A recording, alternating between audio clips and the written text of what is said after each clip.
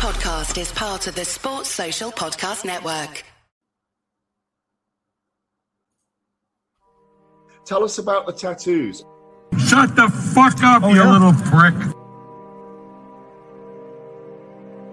But then I've got the Phoenix. Hey, prick. So I'll take it from Bob every day of the week. Absolute disgrace. I'm sure no one will mind. Move him out of here, Darren. Ricky Hatton didn't go over for his fighter because he risked getting abducted and sold into sexual I never said that. Both have been rape victims.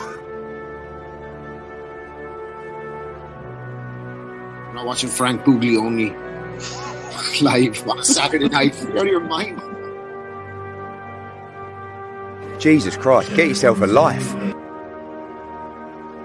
He's actually a priest. Yeah. It's because his brother John Fury eye gouged him. What have I told you all this time? He's going to end up sucked out, fucked out, looking for a handout.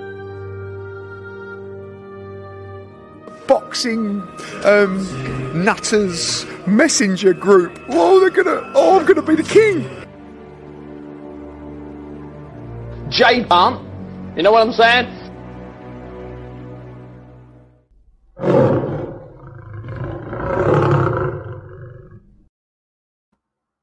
Well, hello everybody and welcome to the 459th edition of the Boxing Asylum Nuthouse podcast. I'm your host Steve Wellings and joining us on the call we have Matty Di Gialinardo, Andy Patterson and Ozzy Smith going live on YouTube from 8 o'clock every Sunday evening. The Patreon RSS feed updates shortly after the show concludes. And hello to everybody listening through the week on SoundCloud, Apple Podcasts and Spotify.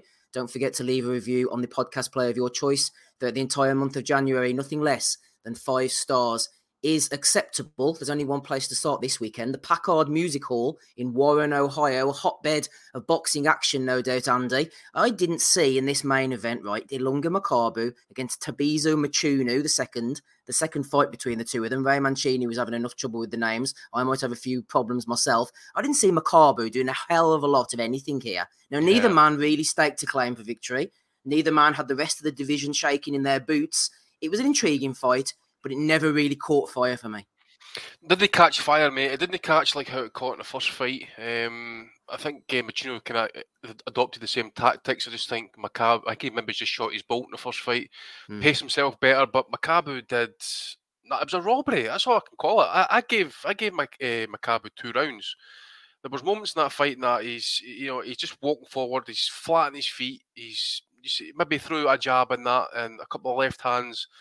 But he never really put anything together. Mchunu was, his movement obviously was causing him problems.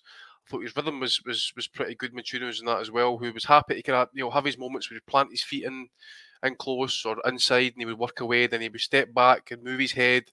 I just thought it was, far finessed by Mchunu.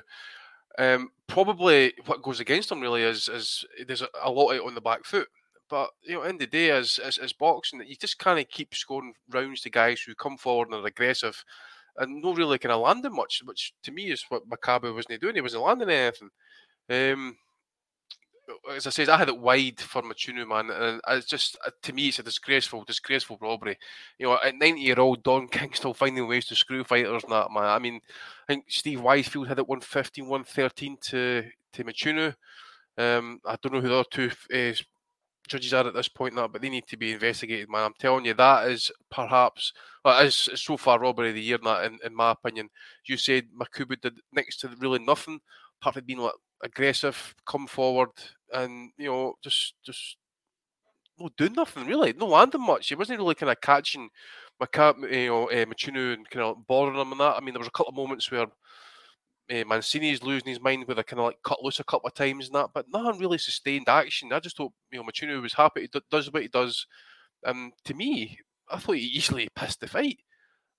So to have the scorecards come in like that, it's disgraceful. And just as I say, there were a couple of moments in that fight I saw Makabu either just square up, poor feet. And if that had been Canelo in front of him there last night, I swear Canelo would have took him out within 6-7 rounds. I could probably have put money on that last night after seeing that. But just need to wait to see what happens with his next move. That if he's going to fight Canelo on that, because they're obviously kind of pushing it hard on the commentary. But yeah, it was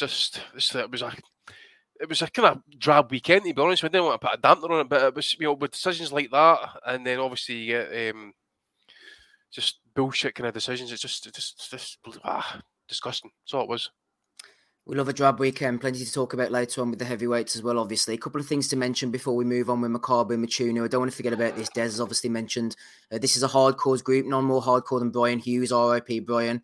God bless. Des is right there. Whenever I first started getting into boxing, Brian Hughes was a staple of the corners. You've seen him with Gary Lockett and many other people as well. So obviously Brian Hughes has passed away. He wrote books as well, I'm pretty sure, with his son about historical figures throughout boxing. So RIP to Brian Hughes. RIP to Ricky Gravel. Not yet. He's still going, as far as we know anyway. Unless he's died in the last couple of minutes, Ricky Gravel has thrown in $4.49 late purse bid. He's like Frank here, putting his hand in his pocket or somebody else's pocket. You never know, to get the old purse bid rumbling. So thank you very much. It's pretty close to what Dillion's going to be getting out of his percentage. Pretty close to what Eddie's going to be getting, but we'll talk about that later on. Thank you very much to you, Ricky Gravel, kicking off the super chats. Back to the action in Ohio, Matty. I agree with Andy. I think it's hard to think of a whole lot of positive work Makabu did, apart from coming forward a bit. I thought Mchunu landed the more eye-catching shots. Don't want to see a third fight. Don't think we will. Mchunu wasn't happy afterwards. He gave Makabu a little push when he tried to hug him. Would you have been like that, Matty? Say you'd had a bit of beef from Makabu, you were Mchunu, and he comes and hugs you afterwards. Would you have said, fair enough, let's let it rest? Or would you have given him a bit of a shove like Mchunu did? Considering they had the first fight where obviously he was knocked out. And here's the second fight. They both fly over from fucking Africa for it. They couldn't have chose one of the many countries of Africa to have it in. No, they choose to go to Warren, Ohio in the United States to fight in some sort of it looked like a very large gymnasium to me. Soundly outboxes him. He basically, he, my opinion, he probably won 8, if not 9 of those rounds. Only to get for the cards to be basically inverse of what they should have been. Those cards from Makabu, not only do I think he didn't win, I think having it a little bit wide his direction is absolutely ridiculous. And I don't blame the guy for being pissed off about this. It's very frustrating to put in that many miles and get jobbed like that, especially when you think that the real payday at the end wasn't that night, whatever they might have made. It was the Canelo sweepstakes. I'd be pretty grumpy too, knowing those millions and millions of dollars just left my grasp. And it wasn't because I didn't do my job. It's because the refs didn't do theirs. I know Makabu is the Don King fighter, but I mean, I was looking at Mchunu and his dimensions and how small he is as well, Matty, just before we move on. And you'd think that he might be even shorter than Canelo, size-wise and style-wise.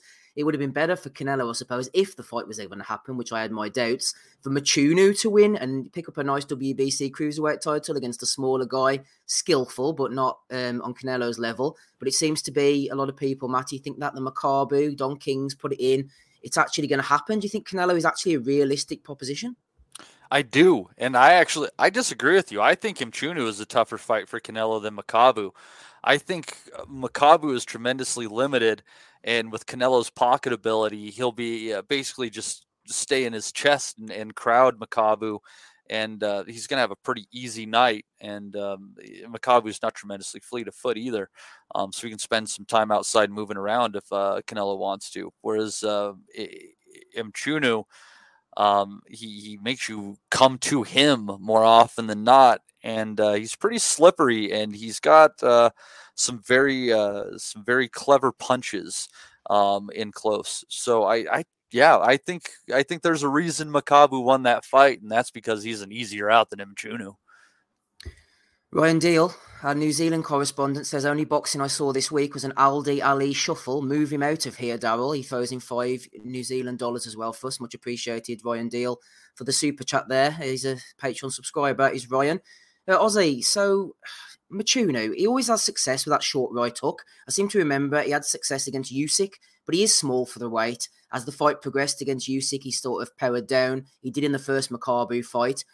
As I said to Matty, I thought he'd be perfect for Canelo to fight shorter, pick up the WBC. But as for Makabu, he isn't any great shakes. I think we can all agree on that. I remember Alex Morris, formerly of this parish, before the Bellew fight. We all thought, I'm as bad as everybody else. I thought Makabu was going to smoke Bellew. He was this great sort of dark horse coming in, and Bellew got rid of him. He's had a good run, but he always seems vulnerable to me, Makabu, like one kind of shot, and he'll be out of there. He took a couple of good digs last night, but I don't think he's that great, Makabu, was he?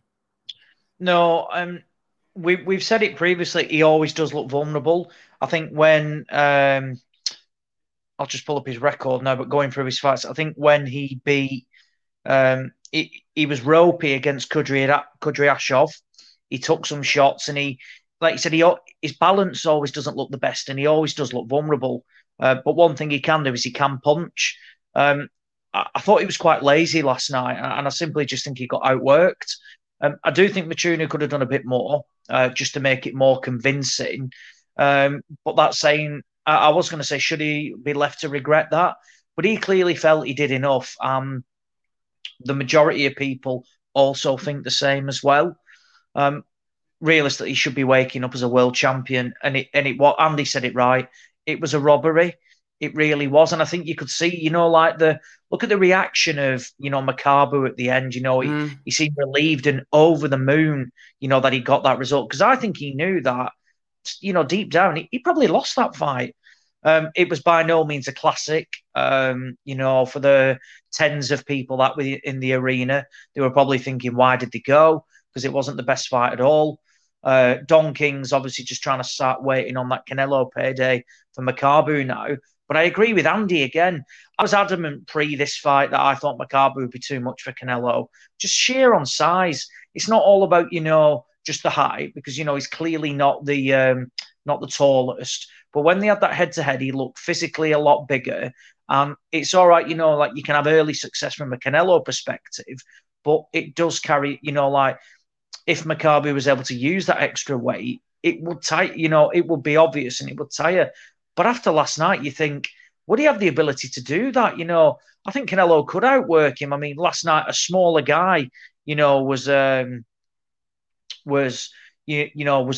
better fighter clearly than him, albeit, of the right weight.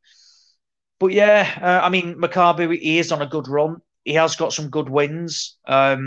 You can't even, the only thing, Steve, you could owe it to last night, maybe a bit of a lackadaisical performance, was inactivity. He last boxed in December 2020. He's had as good as, he's not done anything.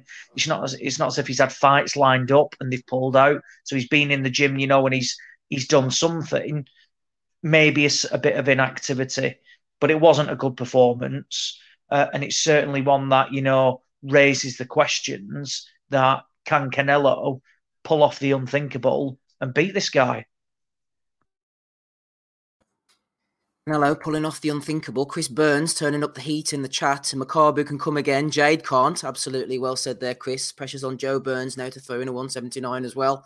If last week's anything to go by, Matty, I enjoyed the commentary, to be honest. I must admit, I love Ray Mancini's infectious enthusiasm. The guy with him, is it Bob Alexander or something? At first when they said Bob, I thought, it's the Colonel. They got Bob Sheridan, but it wasn't, unfortunately. It was a different Bob. Mancini, trying to get through those main event names, was class. We had Makabu, Mchunu, Mchinwo, Jason Chukwu, I think, got thrown in at one point. He was having... That was the biggest battle of the night for me, Matty, was Mancini trying to pronounce the fighters' names. Boom Boom versus language.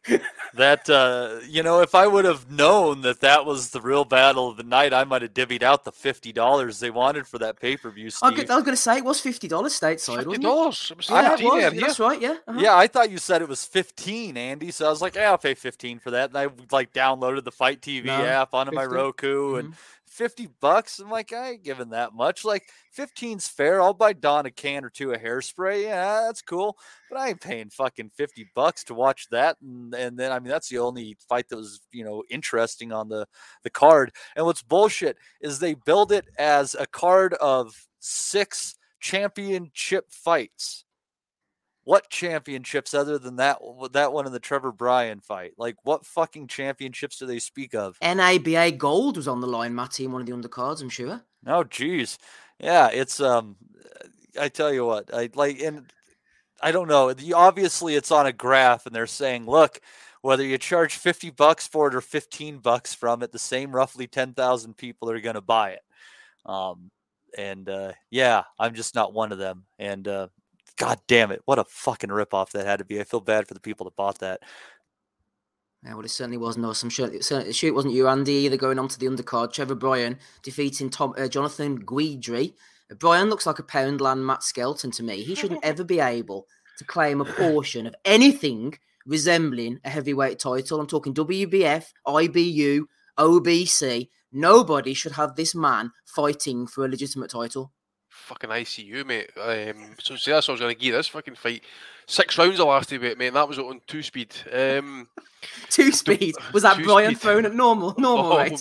Mate, but I seen it. It was like prime fucking Taylor against Chavez, man. That's what it was like. He had the pudgy belly, didn't he, Trevor Bryan? And he's fighting. Who's his name again? Gudry. Jonathan Guidry. Quite a small dude, but fair play to him, man. He came on and gave it a go for what I seen. He did, didn't he? He did. Yeah. He tried his best at least. Now that's all you can ask of the guy. But as you say, mate, how he's got a belt, I do not know. And boy, fucking Frank's trying to pick out fucking slim pickings. He's picking that one for Dubois. Ozzy lumped the house on that one, mate. If he doesn't end that within 6 rounds or even earlier than that, man, he just needs to give it up because that guy is trash. No, mate, it'd be earlier. Complete trash. It'd be earlier. 1 round. I think, look, I think he's got some fundamentals, Brighton. He's not a complete, like no Mark who, we've seen pulled over previously, but he's trash. I mean, the fact that, you say a big thing, Steve, he's got a legitimate world title. He's not really. It's the regular title. Does anybody consider that as legitimate? No. But yeah, he's garbage. And it epitomizes a Don King fighter of today, doesn't it? Pretty much he's in the same bracket of Christopher Lovejoy, just, a bit of a cartoon character, really. Appeared from nowhere, was shoehorned in a position randomly to fight for a WBA regular title. Who the fuck was that guy he was fighting last night? Where have they plucked him from? Fair enough, he gave it a go, but it still doesn't mean, he's a worthwhile opponent, because on paper, people will see that, and that was for a WBA world heavyweight title. Keep going, Ozzy, but I've got more on that coming soon. Keep going. Yeah, so, but onto the Dubois thing. I think there's a reason, Shane McGuigan was saying a little while ago that there's no rush for Dubois. We don't need to do anything stupid. But I think when opportunities present themselves like this, in particular, when it's like a Trevor Bryan, in a similar bracket to an Anthony Joshua beat Charles Martin, it probably was a touch early for him. But when you get presented a gimme like Charles Martin, for a world title, you're going to take it. This WBA belt is not legitimate. However, it carries some clout, because if the WBA stick to what they say and they're going to try and remove these titles, quite easily they could make the regular champion against the super champion. So if you can pick up that belt, clearly look at the likes of who Bryan is defending against. You're not going to be thrown in, against any of the bigger names. So you're not going to be pressured into taking the bigger fights at the wrong time. So they can still develop Dubois at the same time whilst carrying that belt. He'll destroy him, absolutely destroy him. And it'll just be another highlight reel KO for Daniel Dubois. He's levels above. There's nothing that Bryan can do that will even deter Daniel Dubois.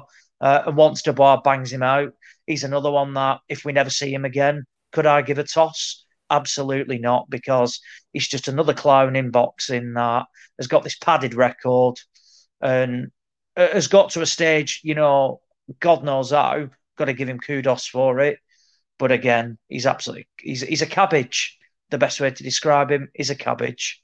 And Joe Joyce is sitting on the sidelines basically. Well, there's going to be a chance for Dubois to get this title. That's bullshit.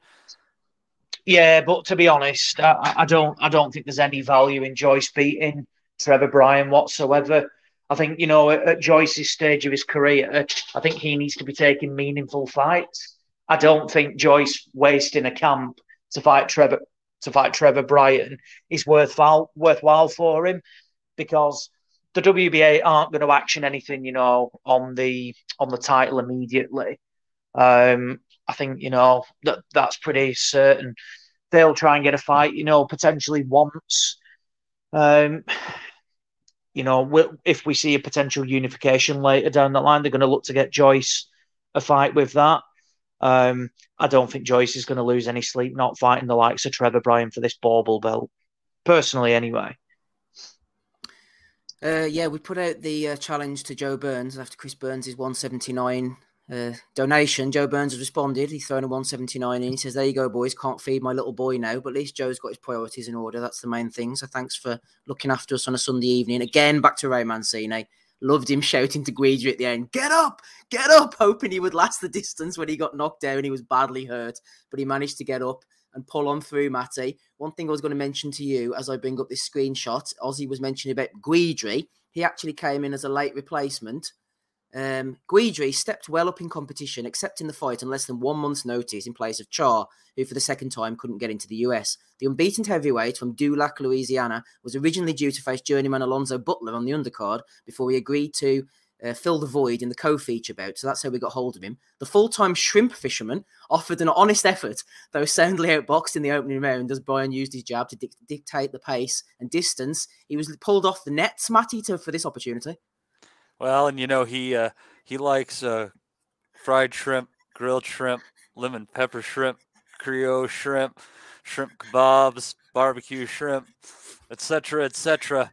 And he made a lot of money. You're reciting Forrest Gump there, by the way. F&A, Cotton, F&A.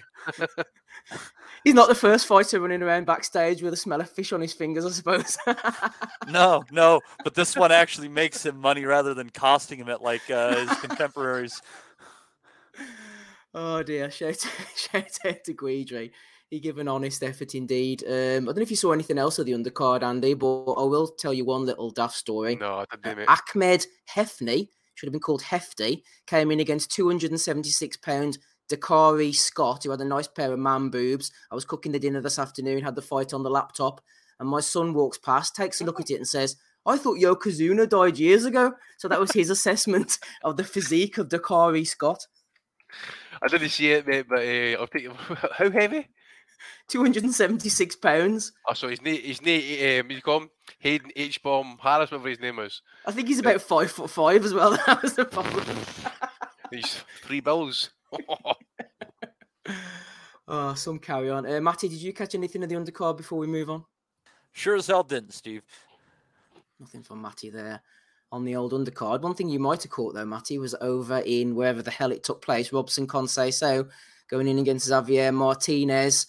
I thought that this was going to be a fight between two evenly matched fighters early on, but as the fight progressed, Conceição started taking over with the jab.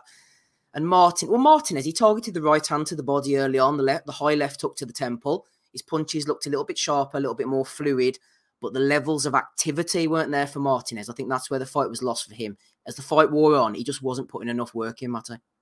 Oh, not at all. And the scorecards might have been a little too wide. I think he had to give Martinez at least a couple of rounds. But, after the first, Conceição was basically just able to fall back onto his amateur background, throwing quick combinations in and out, crowding Martinez when he happened to lose that distance, avoiding mid-range where those hooks could get him.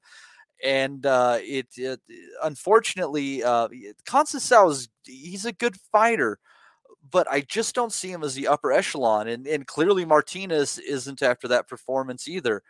It was the bookies had it as Martinez's slight favorite, and it turns out they got that one wrong. Conceição pretty well comprehensively outboxed Martinez, other than a few points in the fight.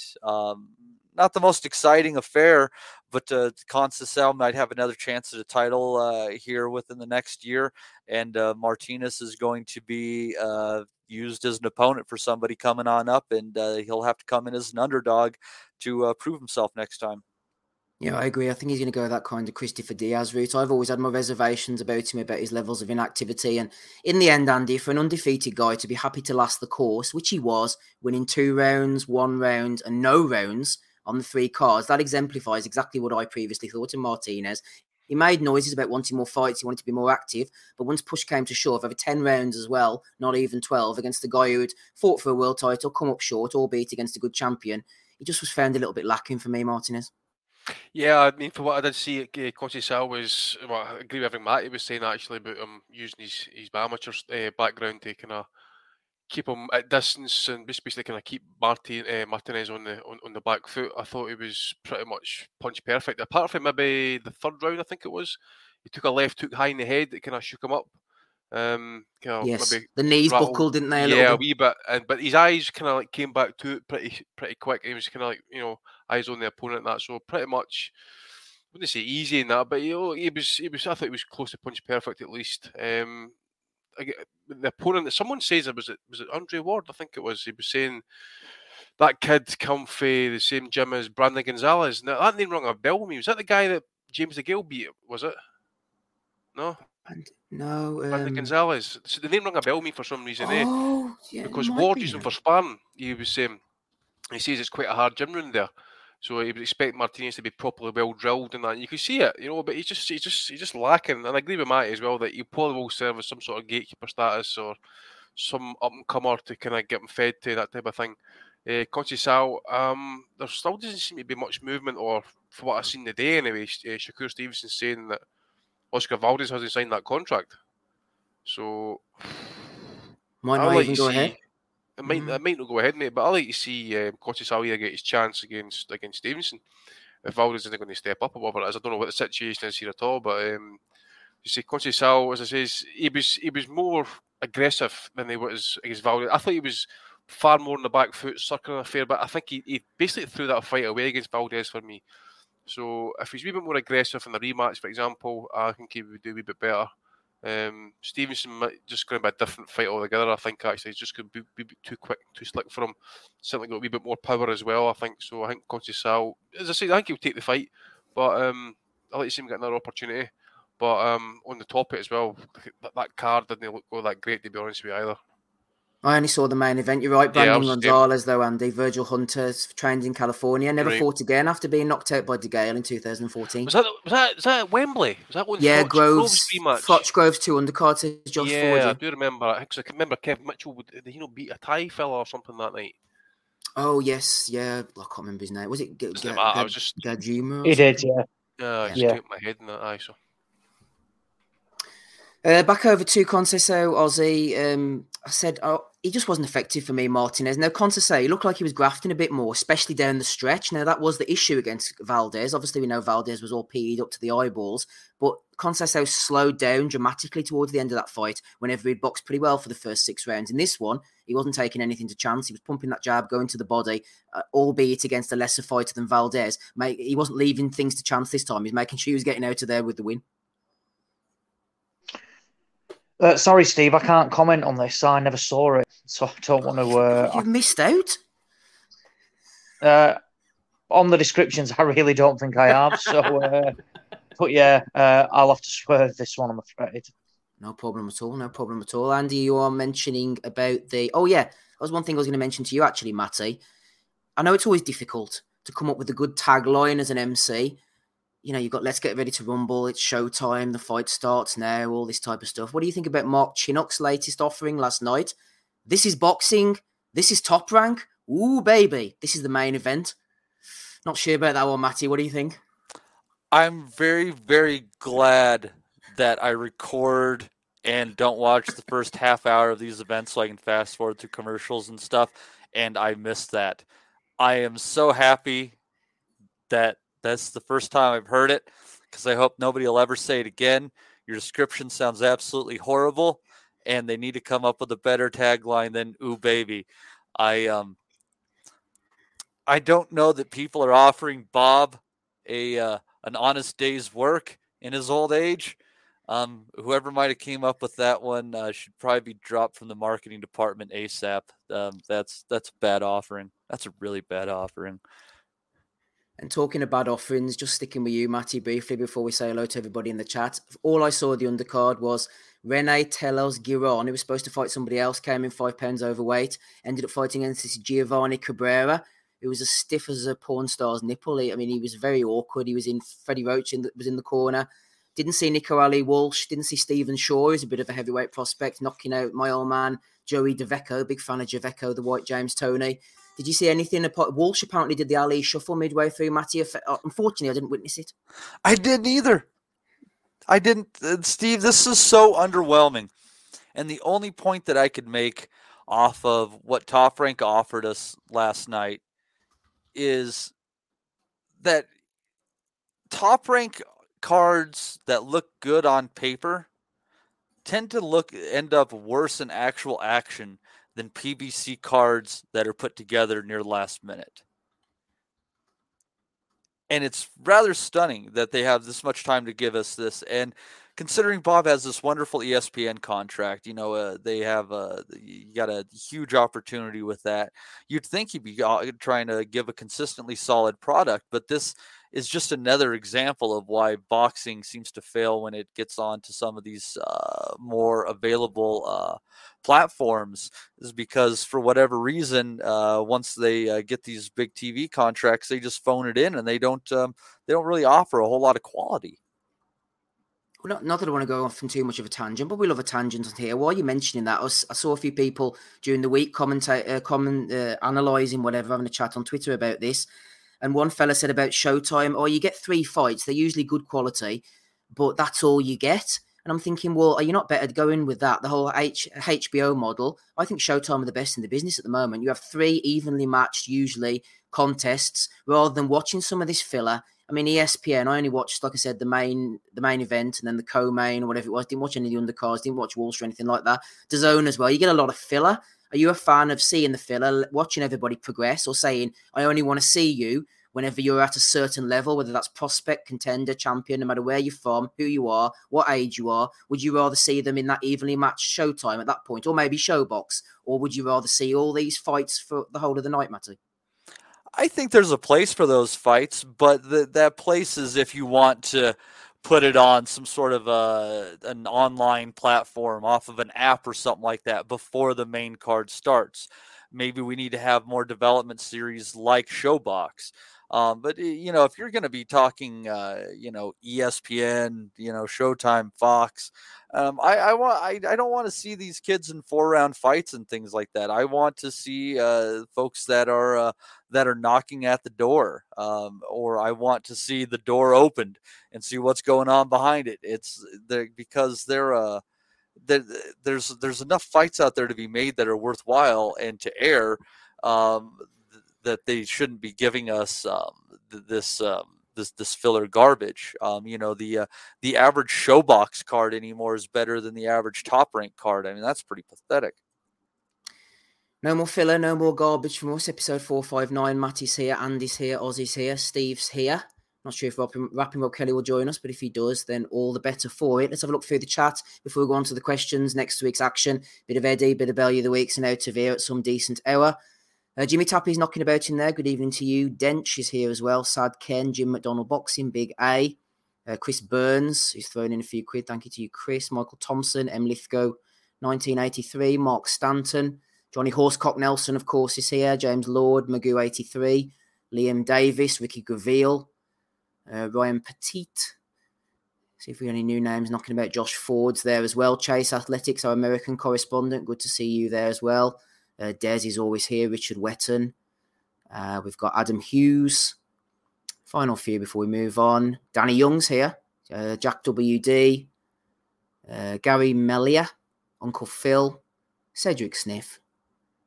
And Chris Burns. Did I mention him? Don't know. Joe Burns. He's with us too. Final couple. Who else we got? I haven't mentioned. Doesn't look like there's any more here. Ryan Petit. We mentioned him. Stephen Hill. Welcome to you as well. Right, let's move on. That's enough of that nonsense. Okay, so we had a few questions coming in from people during the week, starting with Ted Barrett. For you, Ozzy, Ted says, question for the pod. What would the panel rather have? A clean fighter that avoids fights and doesn't fight the best in the division, or someone like Canelo who was popped for PEDs but fights regularly and consistently fighting the best? Me personally, says Ted, I'm not happy with Canelo taking PEDs, but him constantly in big fights, it overshadows the PED ban for me. Contradictory from me as I slate anyone taking PEDs, but if they're fighting the best, I have a lot less problem with it. What do you think about that statement from Ted Ozzy? I understand the point. I think it's a case of if it's repeatedly, like he goes into every fight knowing he's doing it, then there's no place in the business. Look, if they've done it once and it happens, it's all right, taking his moral high ground. Oh, it's a joke. He should never be allowed to box again. But let's have it right. That never happens. When have we ever seen that happen before? He's massive commercially, and he's not the only fighter to have done it, and he won't be the last either. And they all get chances. I mean, fucking Jarrell Miller, they were looking at bringing him back, and he popped for fucking God knows what. He popped for everything you could think of. So I would rather see for somebody Slim Fast. Well, blew up the lab. If they, if it's an error, like I said, I don't know if I don't know. I mean, a lot of people say Canelo, has got a team from where he has got the best in the business and he can basically make things happen. But he does step up and he does fight the best. A fighter that might be talented and ultimately, is clean. But if they don't fight people, then they're irrelevant to me. I don't care. Like, you can have the best fighter in the world, but then if they just tick along fighting absolute no marks, they have no right to be classed, as one of the best in the world when they don't step up and fight the best. So I'd probably side with the Canelo statement, if anything. It would be different, if we knowingly knew they were taking PEDs for every fight that they have. Whilst he has been popped, we don't know he's doing it, for every fight. So I'd certainly side with the Canelo argument. Anything from you, Andy, on this one, just before we move on? What's your opinion? Well, I agree with everything Ozzy was saying, but I'm just kind of devil in me was kind of thinking back to the old Pride days when everybody knew that we were all juicing and that. How great would it be if you had all these guys juiced up, like Prime Pacquiao and Prime Floyd just juiced to the gills? Yeah. Do you know, I've always said, I always say, like, for example, it was the 100 meters. If you just chucked everybody and loads of PEDs and stuff like that, imagine how class it'd be to watch somebody do the 100 meters in 8 seconds or something, because of that juiced up. And it's kind of the same with boxing, like if they're going to do it, right, chuck everybody in, fuck it, it's all a level playing ground. You pop what you want, and then let's see what happens. I mean, they kind of do. Well, they kind of do it in the NFL. They can do whatever they want, really, can't they? And they're not really serious in the NFL about, I think it's like a 4-game ban or something. Yeah, exactly. They do they have IVs before games and stuff like that. It's so bizarre. But yeah, I mean, the devil in, I know what Andy's saying, like, if you say, right, you removed everything and you just think, fuck it, no problem. A big thing on PEDs as well is I don't count like recreational drugs on that. I don't agree if fighters, get popped for doing cocaine or weed or something like that. I don't agree with that. I don't see how that enhances your performance. If it clearly is a steroid or something like that, or a fat stripper or a masking agent, I understand that. But if somebody gets done, for like cocaine or, they had a joint and they got done for cannabis, I don't necessarily agree with that. It doesn't enhance anything. And I don't put a blemish on somebody for that, oh, you're a PED cheat because you got busted for coke or you got busted for marijuana. So there is differences on that as well. You got to be careful about that, though, because you open up the door for, like, where cocaine could help would be putting it in somebody's water in the corner or whatever fluid they're ingesting. You can definitely, Stevie Ray Vaughan used to put an 8-ball into a glass of whiskey before he went on stage every night, so he had juice to go. So I don't. That's a risky proposition. I say that as a big proponent of lessening laws on recreational drugs. I wouldn't say I am a proponent of doing recreational drugs, party on, but it's a risky way to go when you're talking about stimulants. That's a different path. What about performance-enhancing drug testing for this panel, Matty? Do you think that could be a good thing? I think that we would test positive for things, none of which enhance performances.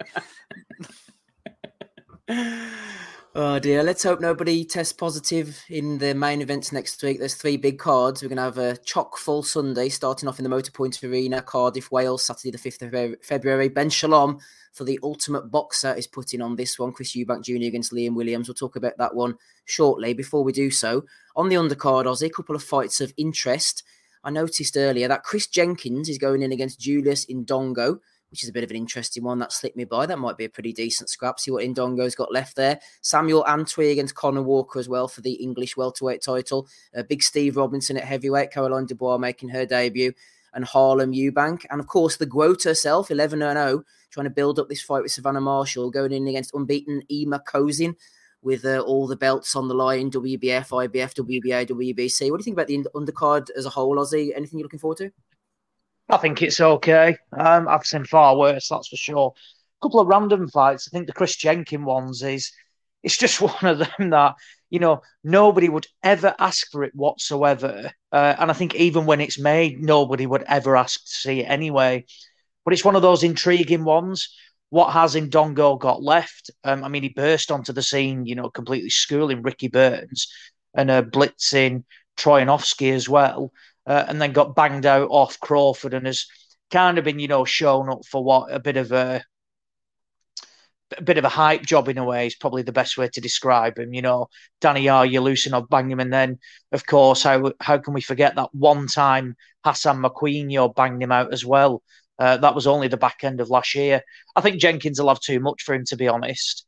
I thought Jenkins was well in the fight against, Echo Esserman, and Esserman's work rate just, pretty much did for Jenkins in that, and he ended up managed to get him out of there. But I think Jenkins will have too much to beat Ndongo, to be honest. I couldn't really care about the quote. Hopefully she puts the purse to getting a new hairline. That's all I need to say on that fight. I like these fights between, like Samuel Antwi and Conor Walker. 13-1 and 10-0, English title on the line. It's two guys, got a massive opportunity to fight on TV. A legit title as well, an important title, in my opinion, bringing the when you're coming through in the career. Don't know much about Conor Walker, to be honest, but I know that Antwi beat Darren Tetley, I think it was last year now, and pretty convincingly as well. So if I had to side with somebody, it's mean a bit, but I would side with Antwi just because I've seen more of him and I think he's got better experience at that level. Couple of other, a bit of a random one. Sorry? He's also a tank. Remember, he kind of he's massive, absolutely. Flatley, remember, Yeah, absolutely massive. Yeah, big welterweight as well. Another one as well. A couple of other random ones, interesting ones on the undercard. Otto Wallin has popped up on this completely out of the blue. He's in a 6-rounder against Kamil Sokolowski. Don't think that'll be on TV, but this is it's another random fight. You would never expect to see that happening whatsoever. Yet it's happening in Wales, and it's Otto Wallin against Kamil Sokolowski. And then, not so random, but a very talented fighter is Reese Edwards. Very, very good fighter. Trained by Gary Lockett. Friend of the pod, Richie Garner's told me a lot about this guy. Really, really rates him. So, one to watch out for. Hopefully he's on TV so people get to see him. But overall, I think the card's okay. I've seen far, far worse, and I've seen better. I think it's middle of the park. I think the main event takes up a lot of cash. This is a fight that, some promoters would happily stick, behind a paywall. I'm glad it's not. So if that means a weaker undercard, but a better main event that you'll see on subscription channel, I'm all for that.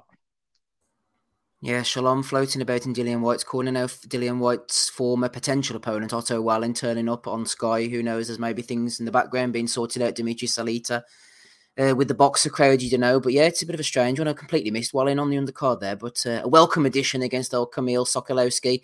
Andy Des saying there, this Chris Jenkins has been around domestic level for years, lost his title and doesn't fancy doing it all again. This is a route around all that and will open a few doors. He's absolutely right about that. I've seen Jenkins a couple of times in Belfast. He always cuts, that's the problem. There's always some kind of injury issue, but more to the point about Julius Indongo, the opponent there. I'm not going to say he's a lucky fighter as such, but I think he was a right time, right place fighter. He caught Troyanovsky with a punch from the gods, knocked him out, got Burns at a decent time, put on a clinic that night, maybe caught him by surprise, got the belts. And again, I don't want to completely discredit him and say it was accidental, but them two fights, they've been like outliers in his career. The rest of the time, he's resorted to the mean. We see that with fighters sometimes, don't we? I actually don't think Indongo's that good. Yeah, well, I know what you mean. As you say, they two wins probably flatter to deceive. If you see, like, say, beating Burns in the manner what you did, think yourself, right, okay, is this a wee hidden gem of just knowing about that? And then obviously Crawford just absolutely destroys him. Has he won a fight since then, actually? Since the Crawford fight? I don't think he has, actually, has he? Remember, was it Joaquinho who actually iced him middle of last year, whatever it was? He's won one fight, Andy, against Carl Tavius Jones-Johnson in Tuscaloosa, and it's been loser ever since. He's won one out of the last 5. Who's the else come against? Crawford, Prograis, Yulusinov, and one time. So all really, knockouts, he's early knockouts as well. Yeah, he's getting brought in really to kind of like not so much. Well, obviously the Crawford fight was different. That was a unification, but maybe he's brought in as a kind of because he'd been over the course with some guys. That trading off his name now, isn't he? I think name value, ex-champion as such. Not but whatever credit he had in that's new spent, mate. To be honest with you, Jenkins has been has he been hanging around about domestic level for his entire career basically. Yeah, good solid British level fight, British champion. Yeah.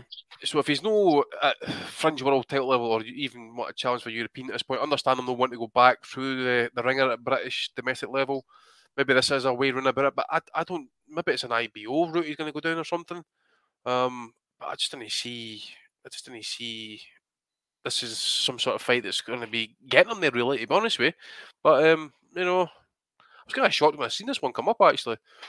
But I've got to say Jenkins is probably going to win it, to be honest with you. But we'll just wait and see. Do you know who I think is going to be the next Indongo? That guy who fought Lerone Richards the other week, Carlos Gongora. I think he's going to trade out on that Melakuzia. Was it who did he knock out again? It was Akhmedov. Ali Akhmedov. I think that was his Indongo moment. I was raging when I heard that he had only arrived in the country. It was like 4 days before the fight. Oh, mate, no, it just wasn't good enough for me. You don't think he's going the Indongo route just yet, then? Just yet, I think, mate. I think, well, again, it depends what Eddie wants to do with him. He's probably have options on him. I don't know. He could get recycled again. He's a decent super middleweight, B level. I tell you who he reminds me. Actually, I've said it before. Garbo Campillo rather than Dongo, to be honest with you. He's got a wee bit of power, maybe a wee bit dodgy chin in that, but I was just deeply disappointed as to how he performed in his last fight. Matty, any interest in the undercard from you? Clarissa the Groat going in against Ema Kozin. She's 23 years of age, apparently, from Slovenia, and she's known as the Princess. And if you see her photo on BoxRec, you can see exactly why. More like Princess Fiona, I think, out of Shrek. Steve. Yeah, we got to go there, don't we? You want to discount this Slovenian gal, but you forget that in 2019, she fought Maria Lindbergh, and she won the IBA super middleweight belt, the Global Boxing Union super middleweight belt, the World Boxing Federation super middleweight belt, the IBA super middleweight belt, and also the IBF super middleweight belt, which probably should have been listed first. And then she looks like Primo Carnera. Well, she kind of reminds me of. Do you remember the Russian chick that joined Ben Stiller's team in dodgeball? She just needs a unibrow, and I think we're there. Yeah. So this is a bigger. She's a naturally bigger fighter than the Guot, with a little bit of knockout power. I haven't seen her fight, but we'll see what happens. She will be the 5th undefeated opponent. I'm not going to count the debut fighter that the Guot fought, but that Kozin will be the 5th undefeated fighter that Clarissa Shields has fought in 12 professional fights, and I think that's a worthy mention. Matty, Bob Arm's actually sitting listening to us with his head in his hands just now. Listen to you talk women's boxing. Well, barely women's boxing by the looks of it. For those who do like women's boxing, Steve, I decided we're going to start the first weekend in April. We're going to do a monthly women's boxing podcast called Chicks with Digs. Yeah, you like that one? I will be here for that one. I can guarantee you. And we're gonna do it on Saturdays. Who's we? I'm gonna find a female co-host, Andy. I'm gonna find a female co-host, and we're gonna do it on Saturdays. Co-host. Yep, we're gonna do it on. Yeah, the women should have an opinion on women's boxing, right? So we're gonna do it on the first Saturday of the month. There'll be a once monthly show, and by doing it in April, we'll be able to preview that big fight between Amanda Serrano and Katie Taylor, who has opened up as a slight favorite. Motherfucker. Well, we all know, Matty, who the host won't be. Jade cunt. You know what I'm saying? I'm telling you, he said cunt. Oh, brutal. There you go. Well, who thought you would have had a rundown of Emma Kozin against Clarissa the Goat Shields? But let's go on to the main event then. Aussie Chris Eubank Jr. against Liam Williams. It's got prearranged. God knows how many times. I'm looking forward to the fight. I think it's going to be a good one. I've laid my cards on the table. I'm going for Chris Eubank Jr. Later on, I think he's going to stop Williams 10 or 11. I'll sit on number 10. Don't know what you think about it, Aussie, but the people at home are going to find out right now. Eubank Williams, who you got? I don't know at the moment. I've mulled it over. I'm back and forth on it because I think when Liam Williams steps up, I thought he was going to... I really believe that he'd cause Andre problems, and he was pretty much outclassed. I thought he showed a good heart and showed a good chin, and he took some big shots, particularly, early on in the fight. And he did have bits of success, but Andre was a level above. He's a weird one, Williams. He's clearly above domestic level. I'd rank him at European level, but not world level. But at the same time, would I say Chris Eubank Jr. is world level? Probably not really. He's never had that standout win. He was well and truly outclassed by George Groves, in my opinion. He beat a shadow, of what James DeGale was. Got a fortunate win against Matt Korobov, with that dodgy shoulder injury. I thought he was dire against Marcus Morrison. And let's have it right. Zach Parker showed what to do against the likes of Marcus Morrison. Go out there, and if you're a level above, go and blitz him out of there. And Eubank Jr. laboured to a win. Understand he'd been inactive, but still, there's levels to this game. And if you are that good, I don't care if you've been inactive. You should have the ability to get people out of there.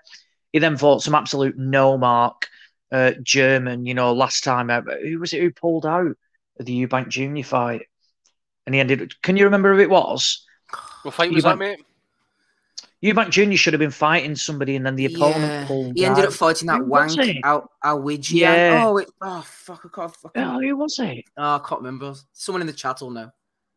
Yeah, I can't remember. Anyway, so yeah, he's not had anything, like exactly the best preparation or quality. The only thing he's been doing a hell of a lot of work with his trainer, Roy Jones Jr. Who was it?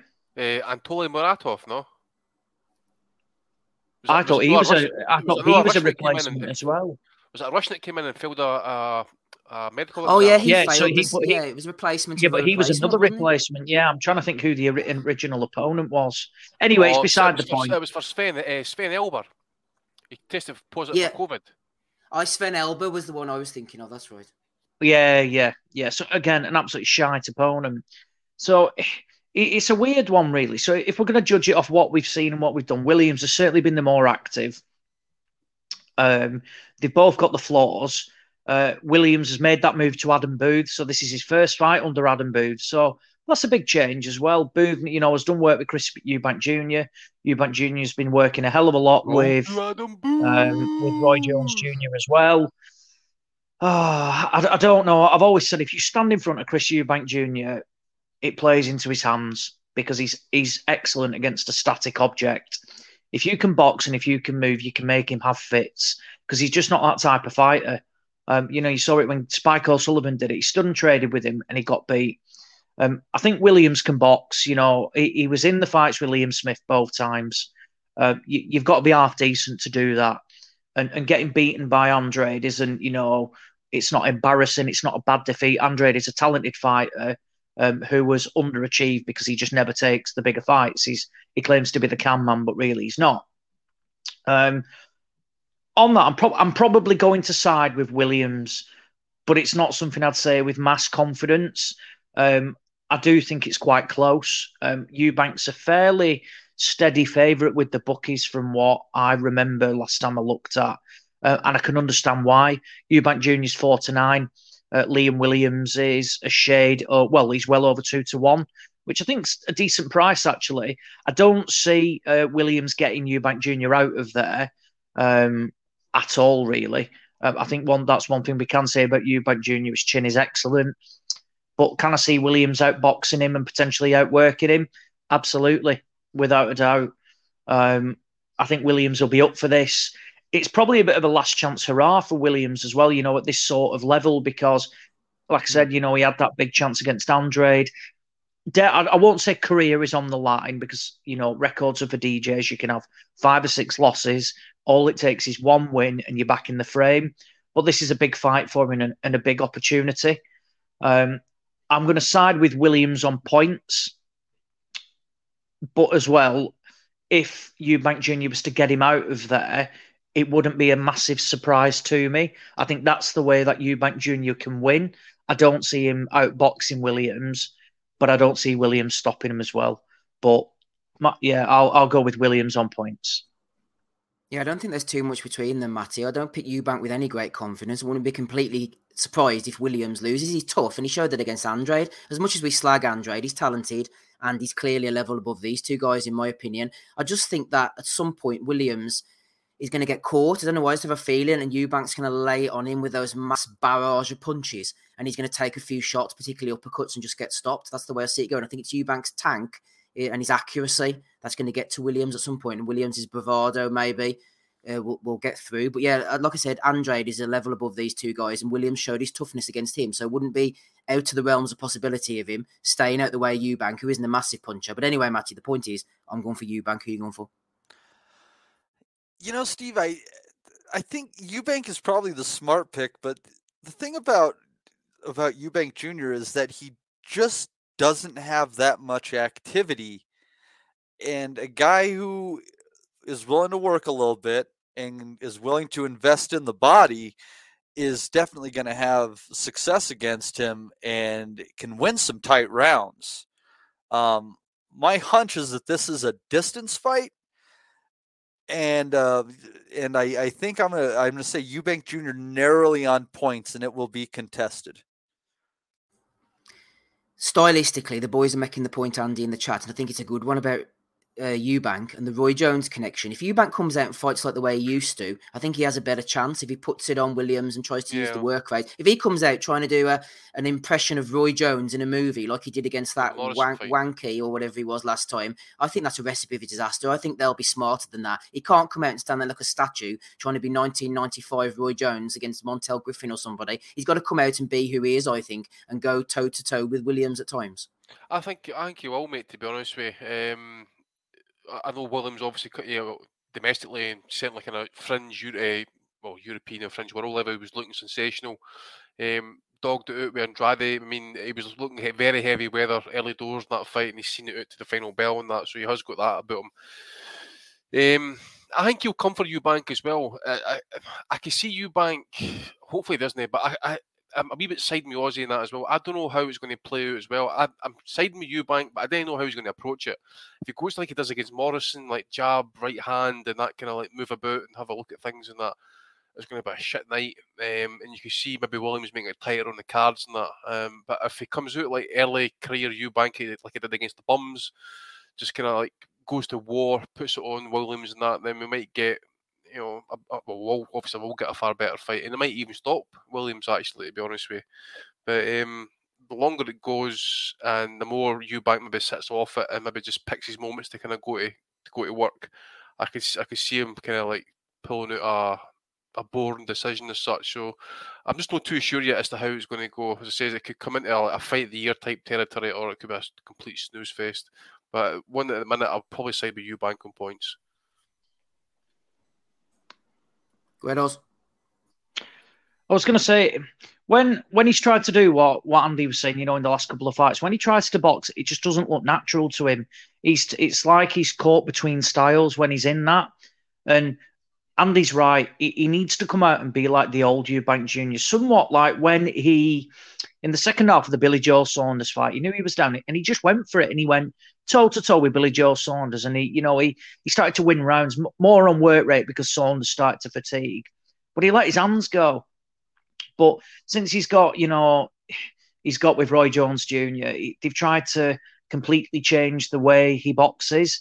A bit similar, to what, like Joshua, they tried to change, they took away all the things he's good at and tried to make him box and outbox somebody like that. And it's kind of what they've done with Eubank Jr. in a way. They've taken away what he was good at, and that was a high work rate, throwing in big shots. He's not the biggest of punchers, but it can be overwhelming, from where you just take that many, you're going to get stopped. And they're kind of taken away with it in the performances that we have seen. If they're going to do that and they start slowly, Williams has got that Welsh crowd behind him as well, which he's not had for a very long time.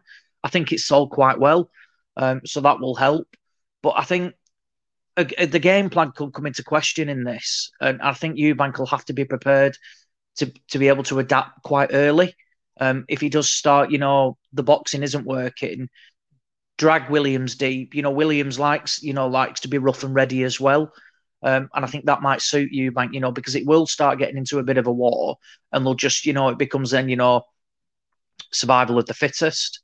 I think, if he does start off slow, it's only going to be a bad thing for him. But I think this is the epitome of, a genuine 50-50 or a very good fight that, we've got people on quite often or not, we 9 times out of 10 will agree on a fight. Whereas on this one, I don't think either of us can confidently pick an opponent at the moment. And I think that shows how good the fight is. Doesn't always need to be at the highest level, but when two guys are evenly matched, the makings for a very good fight are there. No, I agree with you, Ozzy. We'll maybe look to do a post-fight pod or something. No, go on, Andy. You go ahead. I was just going to kind of add to what Ozzy was saying, that obviously Roy and that changed or attempted to change up Eubank's style. You often wonder if he'd maybe made that move like early in his pro career, instead of having his dad, kind of mooching about and going to Adam Booth for, Booth, and whoever else he had in his corner and that for a wee bit and that. I mean, what is he now, early 30s? He's been with Roy now for the best part of 2 years, mainly during the pandemic and that. It's just like he's caught, as you say, mate, he's caught between the two styles, and maybe if he can fine-tune one part of it, go to war and kind of stick back on the jab and that. Because one thing we kind of gave him shit for was he's lacking a jab at times. He's somebody who's just going there and wing shots him. So if he's trying to set it up a wee bit better than that, then that's good and well. But as you say, it's time for him to kind of just go to it. I think, because I think if he does that, it'll be a far more entertaining fight. And I think he could even get the stoppage possibly.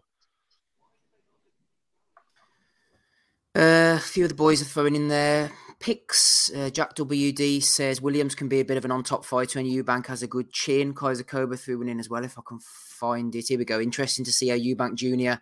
reacts to the power. When Williams lands the right flush, he hurts people, but Eubank does seem to have a chin. Yeah, I would favour Eubank's chin over Williams' power from what I've seen of the pair of them. Eubank points, says Stephen Hill as well. Who else we got? There was another comment I was going to bring up as well. Let's have a look. Where are we? Oh, Jack WD. It all depends if Eubank does the Roy Jones Jr. impression or not for me. Yeah, we mentioned that as well earlier. Before we move on to our next show, which we will talk about the Eddie Hearn DAZN show over in Footprint Center, Phoenix, Arizona. Sounds like a nice place to be. A couple of quick shout outs. Shout out to Emmett O'Keefe, who joined us over on patreon.com/Boxing Asylum during the week. Emmett O'Keefe is back with us. He wanted a bit more in the Boxing Nutters Messenger Forum group.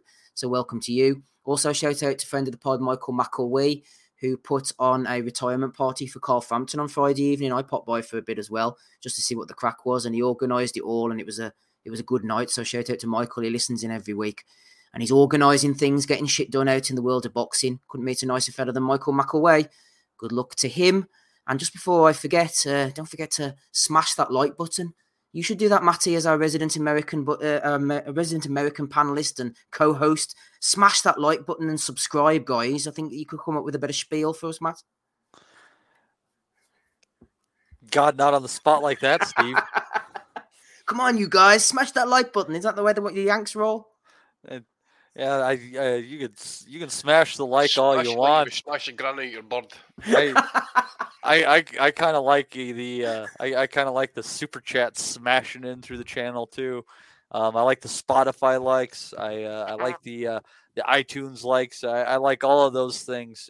Anything that's positive other than your STD test, thumbs up from this side of the pond. All good positive stuff here. Jimmy Tappy says Williams defo wins if Steve says Junior. I'm on a good run. 1-1 in my last 2 predictions. I'm on the prediction train lately, Andy. I've been getting a few right. I can't remember of any off the top of my head. Sorry, mate. It's a Yanks would shoot the like button. I've just seen that in the chat there. Who was it? Michael Thompson. What was that, mate? What was your bad pick, sorry? Jimmy's going on about my bad picks again, but I'm on a good run. Andy, I was saying 1-1 in my last 2 picks. I'm on a roll, man. To be honest, mate, it's not been a fucking hard picking so far this year, isn't it? It's been fucking shit. Well. No, you can't be good at everything. But yeah, hit that, shoot the like button, hit subscribe, do all those lovely things. Smash the back doors in as best as you can. Let's go over to Phoenix then, where I'd say it's lovely and hot at the moment. We'll start with you, Matty. Wisaksil Wangex, Swissaket Sorungvisai, as he's better known. And let's have a look when he last fought, actually. He fought Ekawit Songnui in Thailand back in... that was nearly a year ago. And then before then, in 2020, he hasn't been that active. This is the problem for me, for Sorungvisai. For whatever reason, he hasn't been that active. He's got some excellent wins over Estrada, obviously, in the first fight. 2 wins over Gonzalez. He's going in against Carlos Quadras here on this Eddie show. They've fought before. How do you see it going, Matty? Sorungvisai, vacant WBC super flyweight title against Quadras, him of spotty back fame. You have to wonder how much Quadras has left. I think that's also a fair portion of this. He hasn't looked tremendously exceptional in his last few outings, as I recollect. Rungvisai, like you're right. The invit activity kills you, and I think what happens with some of these guys is when they start making first world paychecks and they live in a third world country. What the fuck do you have to do? You know, like it's you talk about sleeping in silk pajamas. Like what about sleeping in a high rise, knowing that you're safe from whatever oncoming military coup is headed your fucking direction. A little tough to get up in the morning, given that. So I kind of wonder what each of these guys has left. I think Rungvisai has more, so I'm going to side with him. Probably thinking points or a late stoppage. So rather than silk pajamas, Matty, what you're saying is it's hard to get up for your run in the morning when you're actually having breakfast every day. Fucking A. Yeah. And you don't have to worry about... What's that? Are you picking for a stoppage? A late stoppage or points. It's a toss-up for me on that one.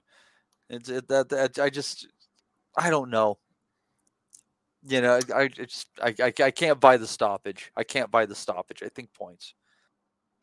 Points there. James Lord says, Charlo, future pound for pound. Stephen, never forget. Hey, tell you what, you could put one of the Charlos in the top 10 right now. I might take a tick on that. Might take a W on Charlo, pound for pound.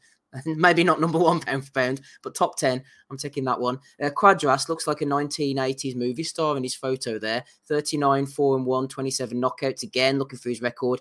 This whole COVID situation has thrown a few fighters off for me completely. When the hell did Quadras fight last? 2020. So that was... We're 2022 now, aren't we? Estrada fight, he got a beat down. So that was 18 months ago then, Andy. Yeah, lost. Yeah, that's right. He was doing okay, wasn't he? He got Estrada down, then he got knocked out. I remember he got badly wobbled, didn't he? And then he stopped him in the 11th. Well, there you go then. That was a good 18 months ago. These guys have been sitting on the shelf, Andy. That's the thing, mate. And I think personally it's the end. I think after, obviously the fight's off now, but it's going to happen at some point, hopefully. But the Gonzalez Estrada fight, I think after that fight and this one, 2 of them are going to be no more. I think they'll retire after it and that, to be honest with you. I actually forgot these 2 guys actually fought in a fight. It must be about 6-7 years ago, whatever it was. I seem to remember then Quadras doing no bad early doors, which he seems to do. And then they got a bad cut because Rungvisai was coming on strong, and I'm sure he looked for a way out. And I think he went to the cards or a technical decision type thing. I think that's how he ended up winning the fight. But at this point, mate, Rungvisai, I think he's had problems outside the ring. I think his wife left him, that type of thing. Obviously, COVID's just kind of like shut up shop for a fair few countries, and that guy's not able to fight. you just don't know what the form guide is. Especially for Quadras at least. Going off the Strada fight, inactivity.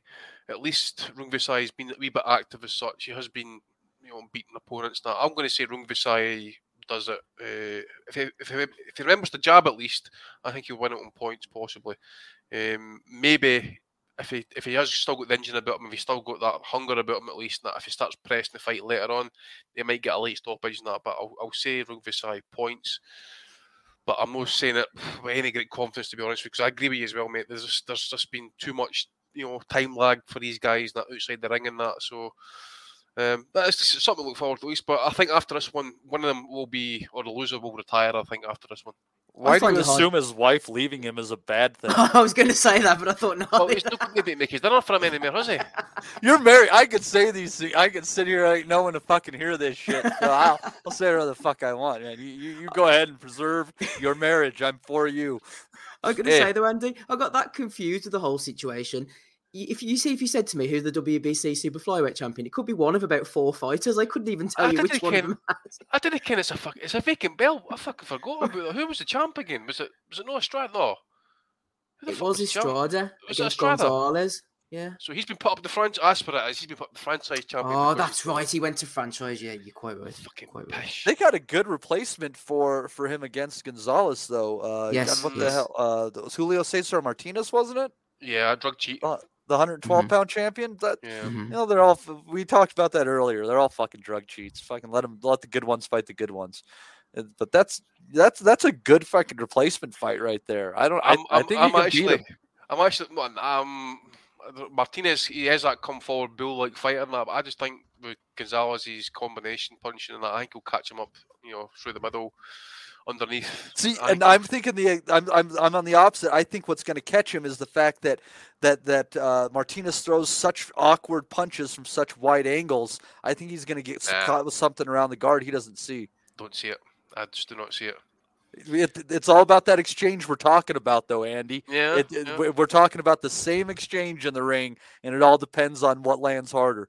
But we've never seen Martinez up in this type of levels before. I know it's a past prime Chocolatito we're talking about here, but there is levels. And as I say, if he wins well, and that fair play to the kid and that, but I just think Gonzalez has still got a wee bit about him still. Yeah, he has shown that. Yeah, it's past the parcel on this title, Ozzy. I'm looking at it now.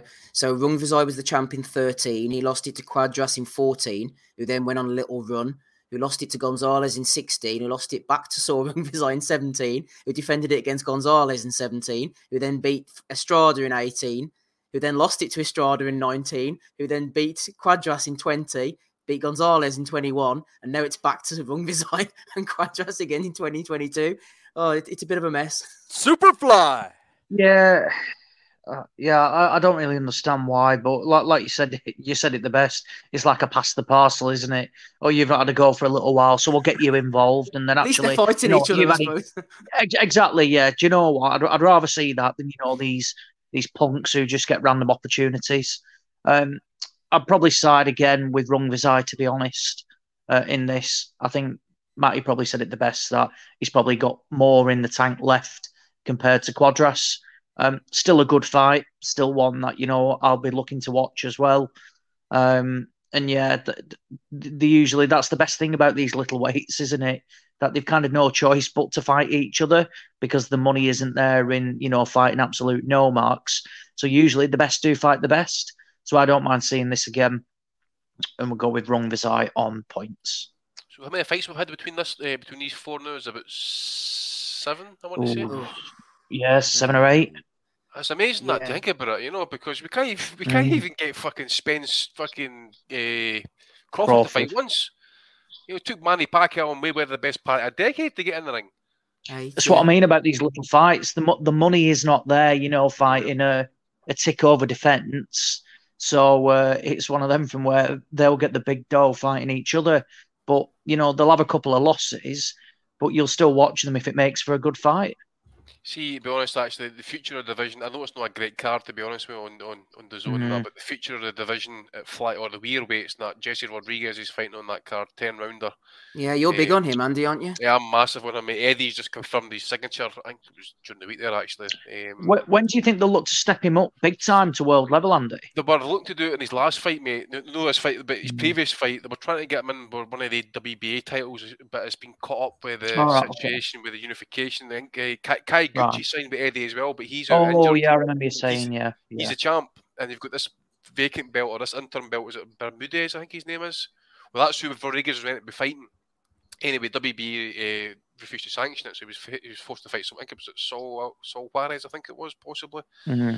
But yeah, as I say, I like this kid. I like he seems to stay at 108 for maybe a couple of years, pick up a few belts, maybe even unify before he goes to 112. But to me, he is the future of the lower weight classes. Indeed. I want to keep an eye out for on the undercard there. Jesse Rodriguez, flyweight against Fernando Diaz. Raymond Ford against Edward Vasquez. Battle of the Unbeatens could be a decent one as well. Jeremy Mitchell, who was last seen at bantamweight, defeating Shannon Courtney. He's going in against Carly Skelly. And Khalil Coe against Dylan O'Sullivan. They could be real people for all I know. They could. They might I'm sorry. I don't agree with that women's fight. How is that for a world title? Carly Skelly, fantastic opportunity for her and things like that. But she's fought 2 10-rounders. She's had 5 fights. How is she ranked by the WBA? She's not got any meaningful wins. She's never boxed for that. She's never won. She's won a last title in a last fight against somebody who literally looks like Shirley Carter on EastEnders, Dorota Norek, who got banged out off Shannon Courtney. I don't see why this should be for a world title. I would rather see fewer world title fights happen in women's boxing at the moment, but for those who deserve it, rather than, just getting a random opportunity. This is the equivalent, realistically, sending like a Commonwealth title level fighter to America to get an opportunity for a world title. It really is. I'm trying to think who got it. Do you remember when Jason Wellborn got a random opportunity against Jarrett Hurd? Yes. It's probably the equivalent of this, but a bit less as well. It's just, I don't agree with it. It doesn't sit right with me. I get it. It's like a first defense, in America after she's won.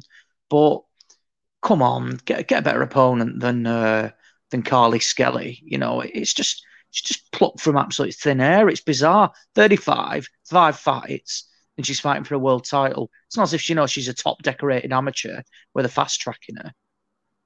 Do we have to accept, I suppose, the fact that it's watered down, it's 10-2s, and even though it's technically a world title, this is going to sound really condescending, but it's a women's world title. So it's in the context of the fact that Mitchell and Skelly maybe aren't that far apart. And even though it is for a world belt, like I said, it's all watered down. Yeah, possibly, I guess. I mean, look, you're not going to have many people like me sat there watching the card thinking it's an absolute disgrace that this is for a world title. But it's all about, trying to treat it the same. And if I'm going to judge, one world title fight and criticize it because, for example, the Trevor Bryan fight, that guy, I don't care that he was, if you get a 4-week replacement, in my opinion, you can get somebody better than that punk who fought Trevor Bryan.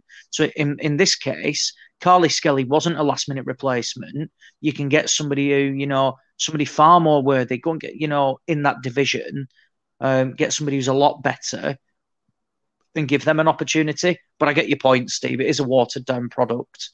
So we probably will have to, somewhat accept some of these random, defences. I mean, Ebony Bridges is fighting for a world title again. So she'd have fought for 2 world titles in 3 fights. She's of no great, ability, but it just shows that, basically if you've got a promoter behind you, you can do anything in women's boxing, 4 fights and you get a world title opportunity. Yeah, like Mr. Dermo says there, and we've said it before on here, you stick it on, say you got a world title fight, even though they're getting paid a few grand each, cheap as chips. So why wouldn't you do it, I suppose? On to the next card before we talk about Eddie, purse bids, value of the weeks, question from Danny Young, etc. Matty, undercard of this big pay-per-view in the Michelob Ultra Arena in Las Vegas. Thurman against Barrios in the main event. On the undercard, we've got Luis Neri against Carlos Castro in a good undercard fight. Fernando Vargas against Cody Koboski. Enrico Gogakia against Kent Cruz for scraping the barrel here. Leo Santa Cruz against Keenan Carbiel. And a decent fight on paper, actually. Abel Ramos against Lucas Santamaria. I seem to remember Santamaria, 24 years of age, going against Devon Alexander. It was on one of those David Morrell undercards, possibly. No, Santamaria, all he did really to beat Alexander that night was be fresher and work harder, because this is a kind of close to washed version of Devon Alexander. But he will come to fight. Abel Ramos will come to fight. I expect Ramos to win. But that, alongside the Neri fight, I'm not saying it's massively pay-per-view worthy. I mean, how much is this? $75 maybe. You might have to shell out for it. But the pick of the undercard, Santamaria, Ramos, and definitely Neri Castro for me, Matty. I thought there was someone else that was supposed to be fighting Ramos. So did I, actually. Has somebody fallen off this? Wasn't it Josecito Lopez, maybe? Something tells me this was stronger, like last week when I was reading it, but maybe it was the Santa Cruz fight I was thinking of. I can't remember. I think it was supposed to be Josecito Lopez that was fighting Ramos. But yeah, it's a good card.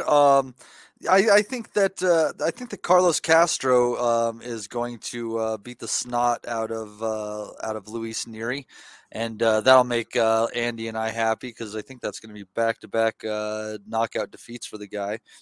Didn't Castro get iced by Top Rank and then PBC picked him up? I seem to think something like that. You might be right. Might be right. That would have been... Castro's undefeated.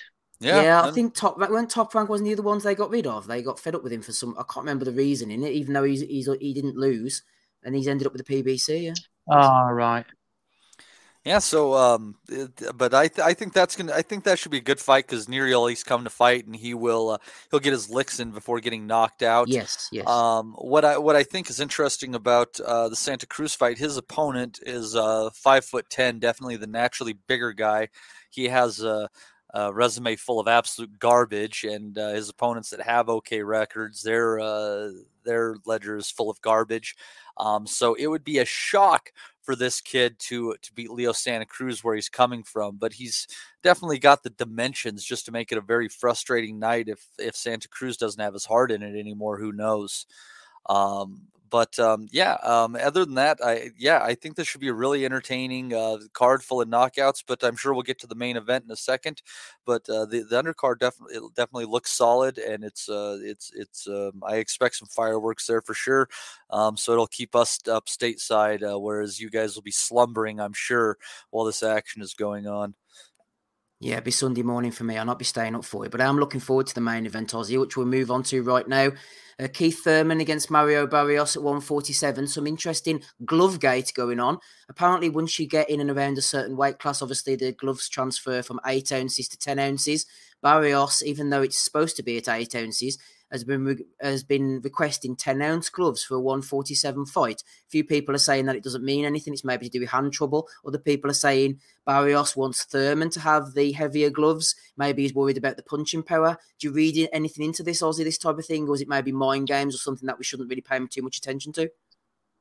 Possibly, actually. And I think both are fair points, because I think Barrios is this the highest he'd have operated at 147? Yes. If this is... Yeah, so I mean, look, £7 is big, when this guy's operated, typically around, as low as 130, I think. And, he's now up at 147. That £7 can make a hell of a difference. I mean, look, I think Davis can punch as hard as, literally some welterweights. So he surely can take a shot without a doubt. That's saying, it is different when a bigger man is hitting you as well. It could well be due to hand issues, that extra bit of padding could make, a big sort of difference. So I don't know myself. I hadn't seen that actually. So I find it quite interesting. However, it's one of them. I mean, we really don't know what Thurman has got left, do we? We've not seen Thurman since, 2019. He said a bit of stuff in the media, a few videos here and there have been seen and stuff like that, but we have no idea what, Keith Thurman, could come out and operate like. I think it's a fairly decent opponent, actually. I'm quite looking forward to it. Barrios is coming off, I think he was fairly, not last minute, but, I don't think he had, the biggest of prep for Davis, was it? Because Davis should have been fighting that bloke who had the Was it Rolly Romero or something like that? Who had They're talking about that happening again now. No, yes, they are. That was well before he had a full camp for that one. Did it? Right, okay. That was the one that ended up with Isaac Cruz in December. Right, okay, right, Yeah. So he, but no, it's interesting actually. I'm quite looking forward to it. I think I would probably side. I could end up with egg on my face. Probably side with Thurman actually, because whilst the last time we did see him against Manny Pacquiao, I rate Thurman. I think he's decent.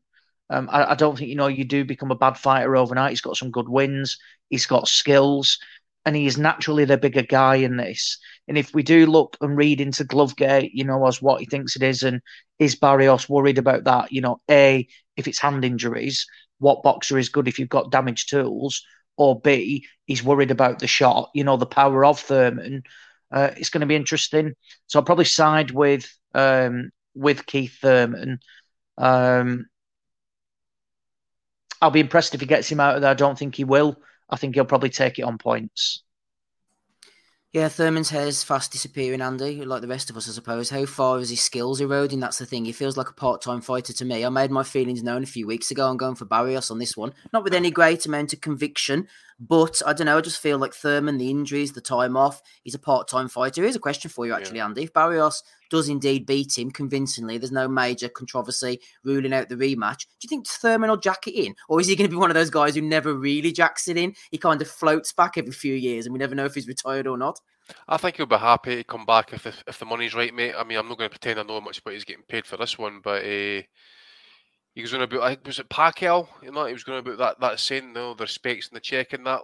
Mm-hmm. We just don't know what you're right. We just don't know what he's got left. I've seen some videos of him in the gym, and I know it's just hitting a bag in that, but clearly a guy just working on his cardio. I don't know if he's been in the gym at all over the last 2-3 years, not if he's been keeping in shape. I said it at the time when I think we discussed it earlier on in the year when the card was announced. I do think Barrios would actually win this fight. The thing about the gloves and that, I don't know what they make about it, to be honest with you. It'll probably give, as you say, a bit of pad and it'll help him cover up his face a wee bit as well in terms of defence and that. I think people are going to be surprised as to how big Barrios is going to be compared to Thurman, I think, on the night, because even though he's not got the £7 to cut, like it would be for 140 in that, he'll do, they'll say nice and easy. But I'll be interested to see how he weighs going into the ring, because I think Thurman usually, Matt, you probably be able to tell me better than that, but it was like the high 150s, 160 mark, maybe Thurman rehydrates to. Yeah, right and about that. He might get up towards 160. He's not a massive welterweight. Yeah, activity, stamina, time. I've got to go with Barrios. Unfortunately, I've got to go Barrios points. If he does, I do expect Thurman possibly to retire. But it's just been a career. He spoke good things, when he was coming through, and that he wanted to be, one of the greats. And that it just hasn't happened really for him, one way or the other. And that, or the money comes down to it at the end of the day as well, possibly. But at this point, 3 years in activity, regardless of what Barrios went through in his last fight, I've got to still say he's fresher. He's not cutting the weight. Just the thing about the gloves and that, I don't know what to make about that. You would think if you want a chance to try and win by knockout, you want to try and take the smaller gloves and that. But yeah, I'll go Barrios points. Andy, it's not really the time at the moment for the Thurman obituary just yet, but it's such a strange transition. We were talking about, obviously, we did the Punches from the Past recently on Bruno Maidana, and Thurman's name came up at one point. He was chasing Floyd. He was knockouts for life. He was supposed to fight Maidana on his HBO debut. Maidana's team ended up saying they didn't have enough time. Thurman ended up fighting Orlando Lara. We got to the bottom of it in the end. And then Thurman went around the time, I think, was it Bundu or one of the fights, when all of a sudden he went from the knockout guy to the kind of safety first guy, and the whole career trajectory changed, and he was a lot more safety first. And this could just be the way I'm remembering it, but all that whole rhetoric, that whole talk about greatness seemed to slip away, and he became a lot more methodical. He was up in the in the Nepalese mountains, and I suppose when you get paid so much money, you don't want to get punched in the head, but it was weird the way things changed with his attitude. I don't know what it was, mate. I mean, was it after was it the Karas fight? It might have been. I thought something said it was Bundu, but I could be well wrong. This was before Bundu, I'm sure. There was, so when he fought Diego Chavez, I think it was, He did get the knockout, but he got hurt nasty to the body in that fight. That's what it was. Ever since maybe then, he backed off like he was cycling like for ages after that shot. Ever since then, people have been targeting his body, and he's been more on the back foot. Osasito Lopez, Matty, do you remember? Mm-hmm, absolutely, and Pacquiao hurt him to the body, and Louis Collazo hurt him to the body. I don't remember if Bundu got to him or not. I was looking back. That's funny. I was looking at Bundu's record today. That guy for an old guy, he had a really good run of fights there, getting into the good European level champion. He really was. Matty, you're right. Sorry, the thing about Bundu was, I remember it wasn't that he got hurt by Bundu, but didn't he knock him down in the first round? And we thought, oh, here we go, he's just going to finish him off. And then he boxed for the whole 12, and people were getting fed up. They're like, what's going on here? Why hasn't he finished him off? Yeah, he just continued to box him, in that. So but you have to, it's funny because, everybody thinks like late stage Robert Guerrero spending all that time on his ass and stuff. Guerrero had an iron chin, man. Thurman was the guy who cracked that chin. He dropped him in the 10th round of when they fought, I think it was.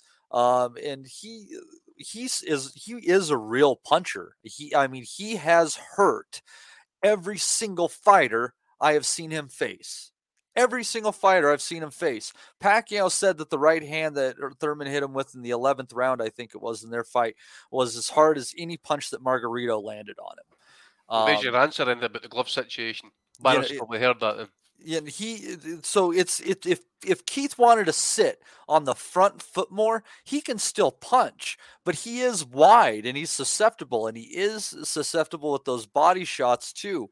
With Barrios wanting those gloves, it makes me really interested. I'll tell you, Oz, your pick of Thurman on points, that's paying about plus 350 right now at the bookmakers. Keith is minus 182. He's not a huge favorite, but he's a good favorite. Thurman by knockout is the favored choice of the books right now. And it's just, I understand what you're saying, Andy. because Barrios is tall, but he has nothing in his legs. He was fighting at 130 pounds 6-7 fights ago, and although he filled into the weight well, he just got knocked out by a lightweight. We need to get a betting sponsor, Matty. You seamlessly slid into that, man. I know. Yeah. But it's I think this is going to be a battle of the mid-range, I think, and I really incoming. I really think that Thurman. I think Thurman is going to knock him out. I've talked myself into it. I'm with the books. The most likely outcome is Thurman's going to knock him out, and that's probably what's going to happen unless he's completely ring rusted. The good news is that that's plus money. So if you want to hedge that with Barrios by any method, you can make it so that if Keith knocks him out or Barrios wins by any method, you're coming out with money. What do you think, Oz? No, I'm sticking with my point, really. Where you said, Andy, is he completely ring rust? I find it hard to believe he hasn't got any sort of ring rust whatsoever, because he's not boxed since 2019. And again, as far as I'm aware, it's not as if, he's been, had camps and fights have fallen through. I know we've had a pandemic, but, every fighter can't use that as an excuse now, because, he's not even had a tick-over fight, like an 8-rounder or something, just to get rid of that ring rust. So I think, I'll be amazed if he adopts a tactic of what he used to do about the knockouts when he could be vulnerable. He doesn't know what that body's going to be like. Exactly. I think he'll box and move. Right. So unless he breaks him down and, he sees a fatigued Barrios down the stretch, and he feels he can't be hurt by him, that's when he might step on the gas tank. But then we've seen that already. Even when he's been on top, he's laboured to points wins when he probably could have got fighters out of there. So I think he'll look to box and move and get that on points. I'm surprised that the stoppage is actually a betting favourite, given the recent, obviously taking away the Pacquiao thing where he lost, but his previous wins prior to that, I think we're all on points. So I'm shocked at that. But yeah, I'm certainly sticking with Thurman on points. And I think it's a pretty decent value, actually. You're going with Barrios, Steve, aren't you? Yeah, I'm going with Barrios, yeah. Yeah. I'm looking forward to it, actually. I think it's going to be a good scrap. Should be decent. Forget about Robert the Ghost Guerrero. Robert the Ghost Kelly has jumped on the call. Good evening, Rob. He's disappeared again. he is a ghost. Have you ever seen a ghost, Matty? I'll tell you, I've never seen a ghost, but I've had some shit happen in my house that absolutely defies anything logical that you could explain. Oh, go on, tell us one. So I used to have I had this Absolute bottle that had it was like shiny, it had like an orange disco kind of cover on it, and I'm like redneck as fuck, so I decided to hang it up, and the cap on it had it's a place where you could slip in and tie something off on it, completely enclosed, right? So I tied it up and hung it off this hook. One night it came falling down, and the knot was still in it where I had it tied, so there was no way that it could have fallen on that. The top wasn't broken off at all. None of it makes sense. There was no rational explanation whatsoever. But good news for me is only my family has lived in this house. I'm the fourth generation to own it, so it's probably just my great grandma pissed off that I'm banging some hoes. Struggling for content this week or no, lads? Just in time for any chat, mate.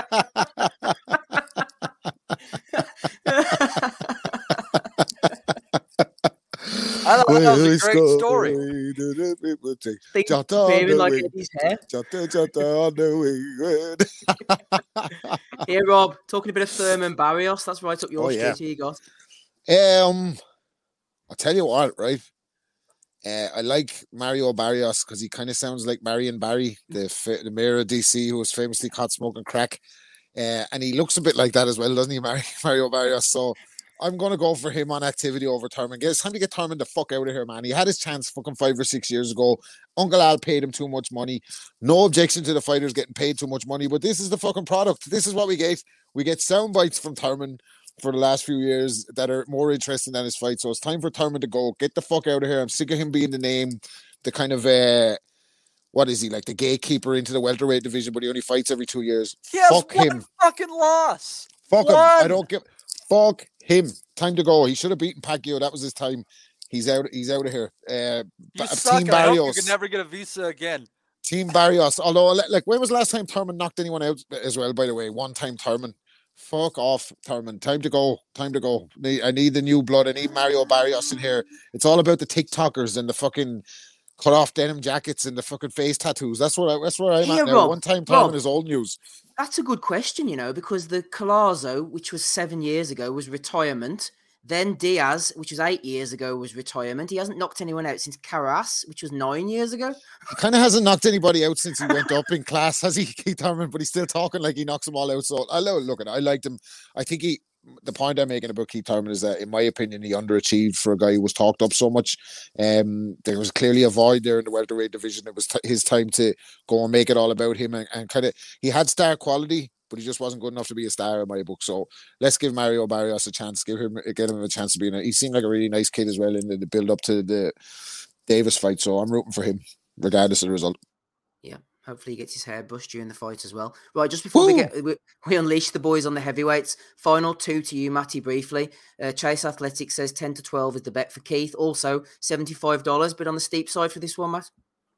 $75, 10 to 12. I bet you if you narrow it, I don't know if there's numbers that specific right now, but I bet, God, Chase, what are you getting on that? Probably like plus 9, plus 10.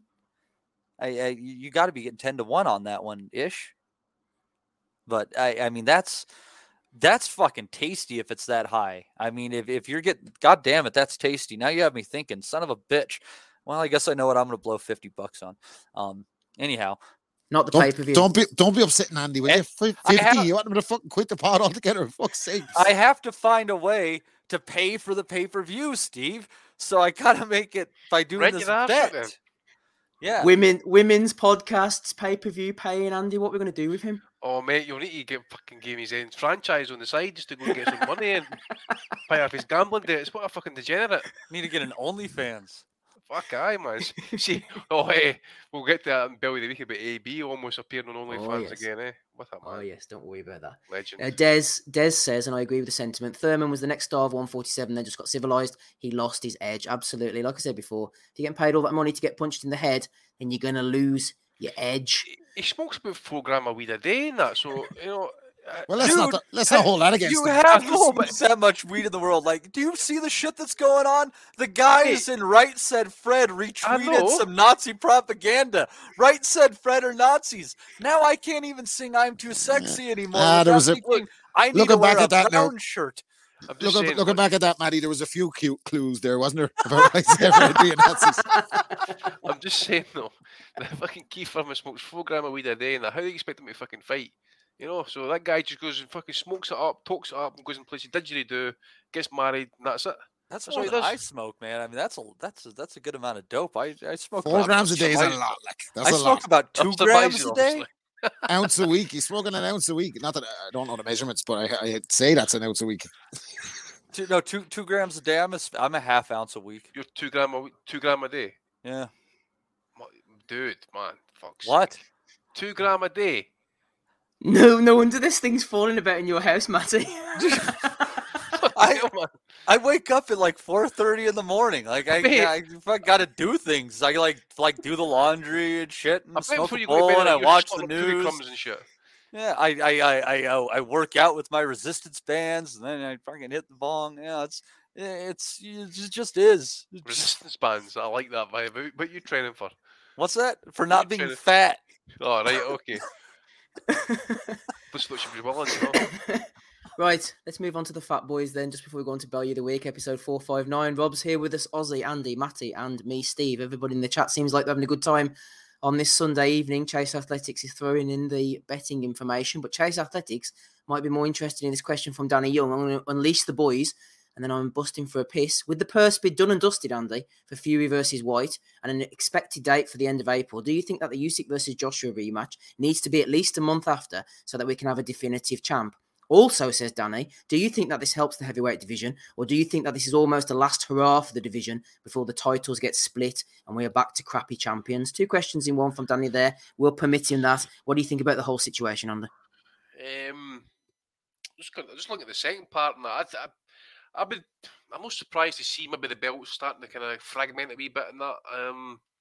Especially if fights didn't start happening or dates that don't get set in stone for them to actually happen. I mean, Fury's wanting to fight. Was it March? I don't know if that's going to be soon for, or if it's going to happen for Dillian White straight away in that. But you'd expect at least April, May, or June. Usyk's confirmed that he's not fighting now until after Ramadan. I'm assuming with that talk that he's going to be fighting Joshua in Saudi Arabia. I'm not too sure about that one. So I think a lot of things are up in the air just now. The politics side of this, with the mandatory defences and that, probably another year at this rate, mate. I'm not too sure if we're going to get a unified championship at all, to be honest with you. I think there's still a few chess moves to get made here. I don't know what it is. Call it gut instinct. I just think something's in the works, shall we say. Just like how Big Dog Frank came in there, just pulled everybody's pants down with that 41 million, you know. So it's an odd one. Money in the bank, that. Yeah, money in the bank, baby. But obviously, Bob's come out and says that it seems to be basically a consortium: BT, ESPN, Frank, Bob. I think they're all kind of putting money up for us. Probably other sources and that as well. And I think, listen to Eddie and that. Basically, there wasn't really. I don't think he was really confident winning it, to be honest with you. I did like Frank's comment though when he came out and he says, "Look, he's just done too much talking and that." You know, that's what Eddie does. Now he just keeps talking.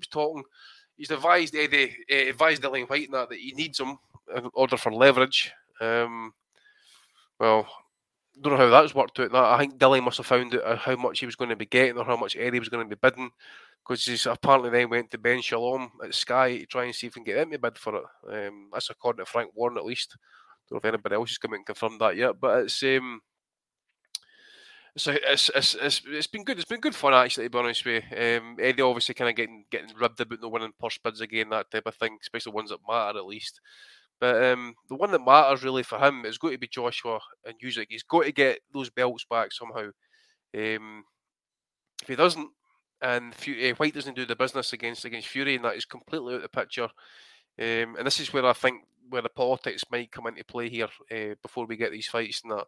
Because if Eddie gets himself out of the picture and that, Joshua's kind of then left hanging, isn't he, really? So I don't know yet at this point to answer Danny's question. What was the first part of it? The push but done and dusted. Could you repeat the that? Definitive champ. Repeat what, mate? Just fucking with you. So I'll hand it there, mate. I'll probably add a wee bit more. Yeah. JS2000 here, Rob, says, do we even need an undisputed champion? Fury is unquestionably the best. He doesn't need to beat Usyk to prove that. Would be good to see that fight, though. For historical reasons, you need to see that fight, don't you? Yeah, but we do need a unified champion. But this whole soap opera has been basically played out since the negotiations first came into the public kind of psyche or whatever, or the public awareness, when Wilder and Shelley Finkel 15 million were going back and forward with Hearn, about Anthony Joshua. This fucking heavyweight soap opera has been playing itself out since then. Since then, Fury's re-emerged. He's come back to the ring. He's had his fight with Wilder. As great as the 3 fights were with Wilder, do we need to see the third one? Absolutely not. We only saw the third one because of fucking arbitration, and it only became interesting because Wilder had become deluded, sacked all his trainer, come up with all the excuses and that. That was the only thing that made that fight interesting.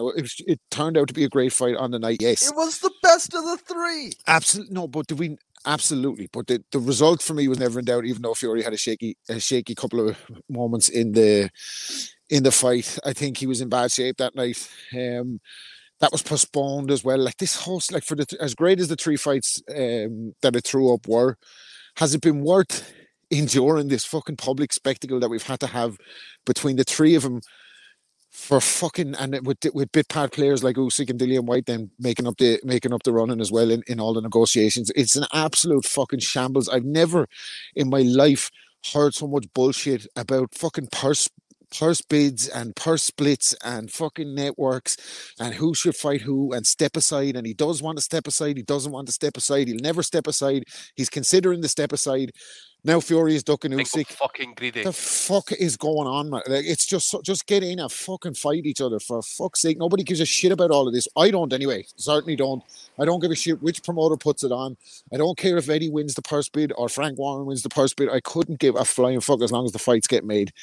Usyk and Tyson Fury, I reckon, are 2 willing guys. I think Joshua's in a bit of a because he's such a commercial machine. He's obviously at a crossroads and he has decisions to make about how he goes forward, because realistically the business could come to a grinding halt if and when he gets beaten by Usyk for the second time, which is looking more likely now. So I don't think we'll ever see the Fury Joshua super fight, which is a pity, because the step aside would have allowed for that if Fury had beaten Usyk, which is not straightforward, by the way. As big as the size difference is there, it's probably not. Usyk could end up coming out the one that's fucking smiling after all of this. We're beating them all because they're not going to fight each other, and that's the thing that's pissing me off the most. We never got to see the Joshua Fury fight, which was the biggest money fight, biggest spectacle, biggest fucking fight we could get made in the heavyweights, and it's probably never going to happen now, because I think Usyk is going to beat Joshua, and Fury and Usyk, well, it's probably a better fight. It's not a bigger fight. It sounded like the deal was going to be made. 15 million was on the table, and then Joshua's come back and asked for an additional 5 million. Well, that's the talk, but like, do you know how I'll be able to tell that this is all I'll be able to tell that A, there is a God, and B, that God hates us. But the thing is, hold on, is if for some fucking reason in hell Joshua beats Usyk and White beats Tyson Fury, so we get another fight between Joshua. Yeah. I mean, Joshua was going to be uniform. God hates us. Yeah, if that doesn't seal the deal, that God hates us, and only bad things are to be expected. I don't know what will. Well, I mean, it could happen. They'd all deserve it, wouldn't it? If they ended up fucking with egg on their face after all this, because they pissed it all away between a lot of them. The longer it took to get these fights made, and that it was always going to happen at some point. One of them was going to come a cropper. Fury almost came a cropper against Wilder a couple of times. Joshua came a cropper against Ruiz. Usyk could have come a cropper against Bredis. So yeah, White always got fucking iced off Povetkin. But as we say, that they pissed about and they've pissed the opportunity away. Folly Yeah, very nearly got the Fury on the cut. Yeah, That exactly, was nearly a game over too. So and all the while, here's fucking Otto Wallen gets dicked out of a fight against White, and who would have gotten a stoppage victory against Tyson Fury in at least 50% of the countries that host boxing? Possibly. Exactly. That's a good point. But it. Does anybody else see this fucking Fury AJ fight? And if it does, it probably will happen. But if it does happen, it'll never have the same significance that it could have had last year when we were expecting it. Mate. I'm going to be honest with you. I'll be one of them things where if it happens, it happens. We'll wait and see. But it's just like, for me, I think Fury has fucked with them mentally. He's camped in their heads and that he's used the GAD and Phelps to get the word out on the streets. About the step aside and all this type of thing. It's then forced Joshua to come out in response. He thought he had the deal there. Eddie saying, yeah, it's almost there. Next minute, it's not there. White's fucking scrambling now. Usyk's lying on a fucking snow-ridden beach on the Black Sea waiting for the Russian dogs coming in here. Not giving a fuck. He's waiting for his contract coming in. People are saying, but asking for more money at the last minute doesn't make sense to me. Yeah, like if he's willing to accept 5 million, 15 million, and this is all talk and speculation and conjecture and all that, we don't know what the fuck has gone on. But if he's asked for 15 and he's agreed 15, then he asked for 20. What would be the point of that? Like squeeze the extra 5 million out? I don't understand it. He's either stepping aside or he ain't, which he ain't at the moment. Let's just get the fucking fights on and see where it lies after this. I'm tired of waiting. We're going to end up waiting, like Andy said, another year. Take 6 months to build a pay-per-view. Is it likely that these two are going to fight again? Like if they're talking about Joshua for the summer, so is he going to fight again before the end of the year? I don't know. The thing is, you ponder in life chances of injuries and that type of thing. You see, Eddie goes on about, it takes a while to kind of program these type of shows. I mean, you would need massive build up now. You probably need tours in different countries now to try and build up the type of fights. And again, it depends where you're going to hold it. Who's got the biggest site fees and that as well. Go to the Middle East. Go to the Middle East. I earn your fucking money out there in a soulless fucking stadium. But it's so crazy what's ending up there. So check this out. So Mika Brzezinski, who is the daughter of Zbigniew Brzezinski, who was a foreign policy guy under Carter and shit like that. She's doing this thing with Forbes called the 50 under 50 or 50 over 50, which is a women's thing highlighting women who are excelling in business. Where are they having their World Forum for women over the age of 50 at? Abu Dhabi. What the fuck? What the fuck? Everything is in your own time, buddy. Oh dear. Here, Ozzy, Des says this is a massive for Matchroom, particularly with the DAZN move. They've controlled heavyweight boxing for a long while, and now they're out of the picture, and I can't see how they get back in. One thing I was going to say, piggybacking off the back of what Des is saying there, Oz, I've always thought that, especially if DAZN and BT come together, blah, blah, blah, if Fury's still boxing, which is a big if because he's so enigmatic, you never know what he's going to do, I think he'll end up on Sky pay-per-view eventually. I can't see him wanting to work with DAZN or anything for a second. Yeah, possibly. I mean, that's in the future, and that is stuff that will ultimately be controlled by the powers that be in terms of Tyson Fury does what he wants, doesn't he? He fights when he wants. He will fight where he wants as well. Going back to, is it a big time for Matchroom? They have controlled heavyweight boxing, but they've always had an outsider as well. It's not as if, they've had all the belts in-house. There's always, been somebody else involved. And every time, because Deontay Wilder has been that man. And, it's easy to talk the talk and think we want to get this fight happening. But when Tyson Fury wasn't on the scene, an undisputed fight couldn't be made then. We seemingly got very close to an undisputed fight, Hearn gave his rigmarole of, there's no chance we're going to step aside. Then we might step aside. Then we will step aside. And then, an hour to go, a couple of hours to go, we want another 5 million to step aside. Well, I'm sorry. No, the deal is 15 million. That is literally the definition of free money, by the way. You don't have to do anything. You can sit there and do nothing, and you get 15 million deposited in that bank account for stepping aside. I think personally we do need to. I think the Usyk Joshua fight needs to happen relatively soon after. So I mean, we're running April for Fury White. So I think we need it happening by the latest June. because then it will allow a date in December. Now, let's have it right. If an undisputed fight's going to happen, it's not happening in the UK. It's not going to happen in America. They're going to have these Saudis, these wealthy Saudis that are going to put up stupid amounts of money. I think there was a rumoured site fee of about 145 million, something crazy like that. That is absurd cash. That pays for your purses, any sort of stuff. So that's where it's going to happen. If we continue to encounter delays, and as Andy said, all it takes is an injury, it's going to push it into next year. And I think, then someone like Joe Joyce might then think, if the WBO call their mandatory, Joe Joyce might think, why should I step aside? I could step aside. There is no guarantee this is going to happen. I'm going to take my opportunity. And if the belts become fragmented, it's curtains. I do think it's important that we do have an undisputed, champion. Is it the be-all and end-all? No. But when it's such a good fight in Tyson Fury against Alexander Usyk, I think that's a fight, everybody wants to see. Tell me a boxing fan that doesn't want to see it. I still want to see Fury against Joshua down the line. Still think it's a good fight. I think Fury pisses with it, but it's still a massive, massive fight. And Rob was right that how that never happened, and it all comes down to politics. And with big deals been made about the purse bids, and you've had sides of BT and supporting Frank and stuff like that coming out. You've had supporters of Matchroom saying, "Oh yeah, Eddie's done a good job." Peppa Pig could pay these fucking purses for me. I don't get any percentages of these purses, and as long as the fighters get paid, it doesn't bother me whatsoever. If I was getting a 10, 15, 20% cut, I'd be interested who's going to pay it, but I'm not. So I don't care who's going to pay it. It's all about making the right fights happen. And, if it takes purse bids to force every decent fight to happen, that's great.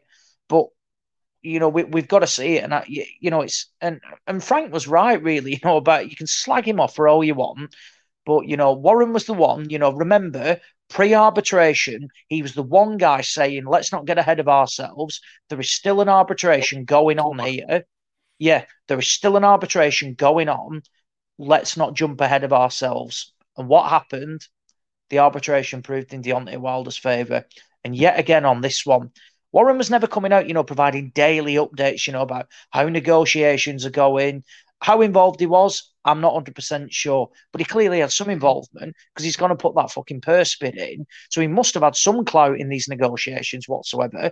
The fact Ben Shalom rang him, an hour before. Again, that's last chance. It would have been interesting had it happened 24 hours prior if something could have been done. Shalom representing Dillian White. Dillian White more within his favour, by the way, to do that. He has heard nothing, by the way. He's a free agent. He purposely does that because he can go and do things like this. Sky could have then if Sky had have won the bid, White would have been the, in brackets, home fighter, because Shalom was representing Dillian White. In the end, it didn't happen. What I do find bizarre is that since the purse bid, we have not heard a peep from two people who have banged the fuck on for months about Dillian White getting his opportunity. Years, we've not heard a peep. Dillian White is uploading pictures of his dogs. He's probably trying to get a score off him like he did in that Oscar Rivas fight where he got his drugs from. And you've got Eddie Hearn, who again does what he does. He's gone missing. He's not mentioned. A massive fight, by the way, which he bid, and it's a fantastic bid what Hearn put in, by the way, a world record if it wasn't for Warren's bid, huge bid, not a peep at all, and I just found it odd. Find it really, really odd. It reeks of. It's going to come. It's going to come on Monday, isn't it? His Coogan interview is being lined up for tomorrow morning. He gets a weekend to put a spin on it and put his spin on it and fucking sell it. We've already seen the spin, haven't we? Fury is apparently ducking Usyk now. Fury is ducking Usyk. It's odd, isn't it? By the way. Yeah, it is ludicrous, absolutely ludicrous to say that. And he is the guy that ultimately, who was the one who put the rematch clause in? Eduardo. Who is the one that encouraged Joshua to activate the rematch clause? Eduardo, thus stopping a potential unification fight. You should have put the fucking rematch clause in the purse bids in. He's like how does that work, actually? how does it work? Now it's gone to purse bids then. I think if Fury was to lose, I don't think he's entitled to a rematch, is he? Well, see, the other thing as well, mate, is it's the money, right? So as you say, Dillian White's been oddly quiet. He's been banging on now for the best part, whatever, and all his fans about his 300 days, 500 days, all this type of thing. He asked for 10 million quid, I think, for this fight. Right? He's getting just over 7. But there's also a 10%, I think it's additional 4 million on the back of that. So say he's earning 8 million for this post, he's going to make 2 million more than what he actually initially demanded. So if he really backs himself, he'll win the fight.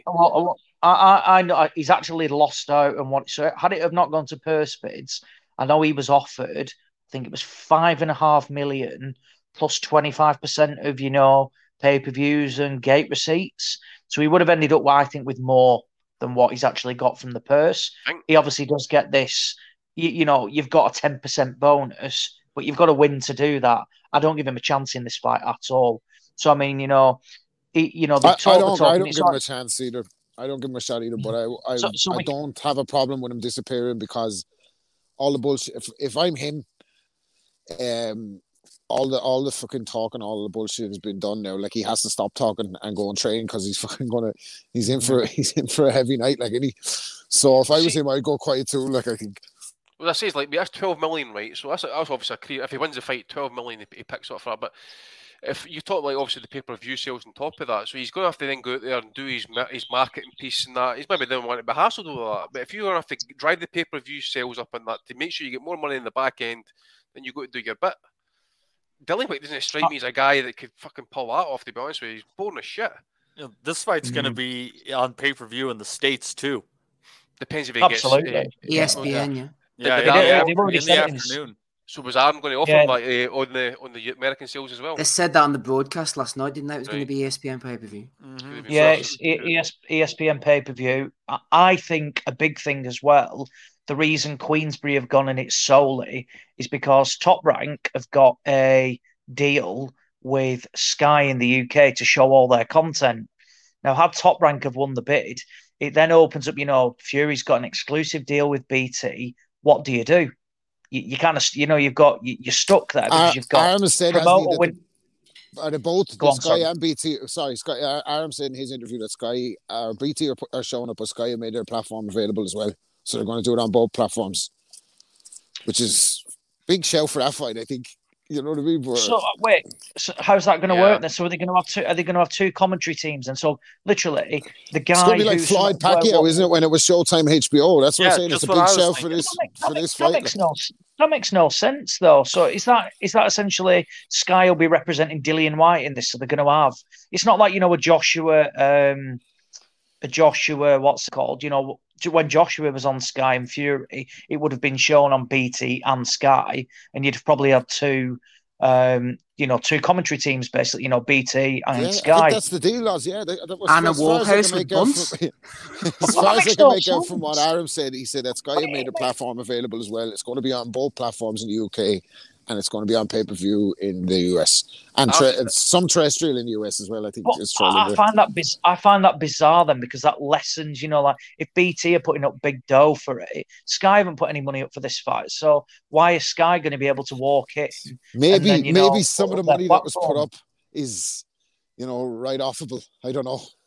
I mean, look, by the way, look. This is a $41 million purse bid.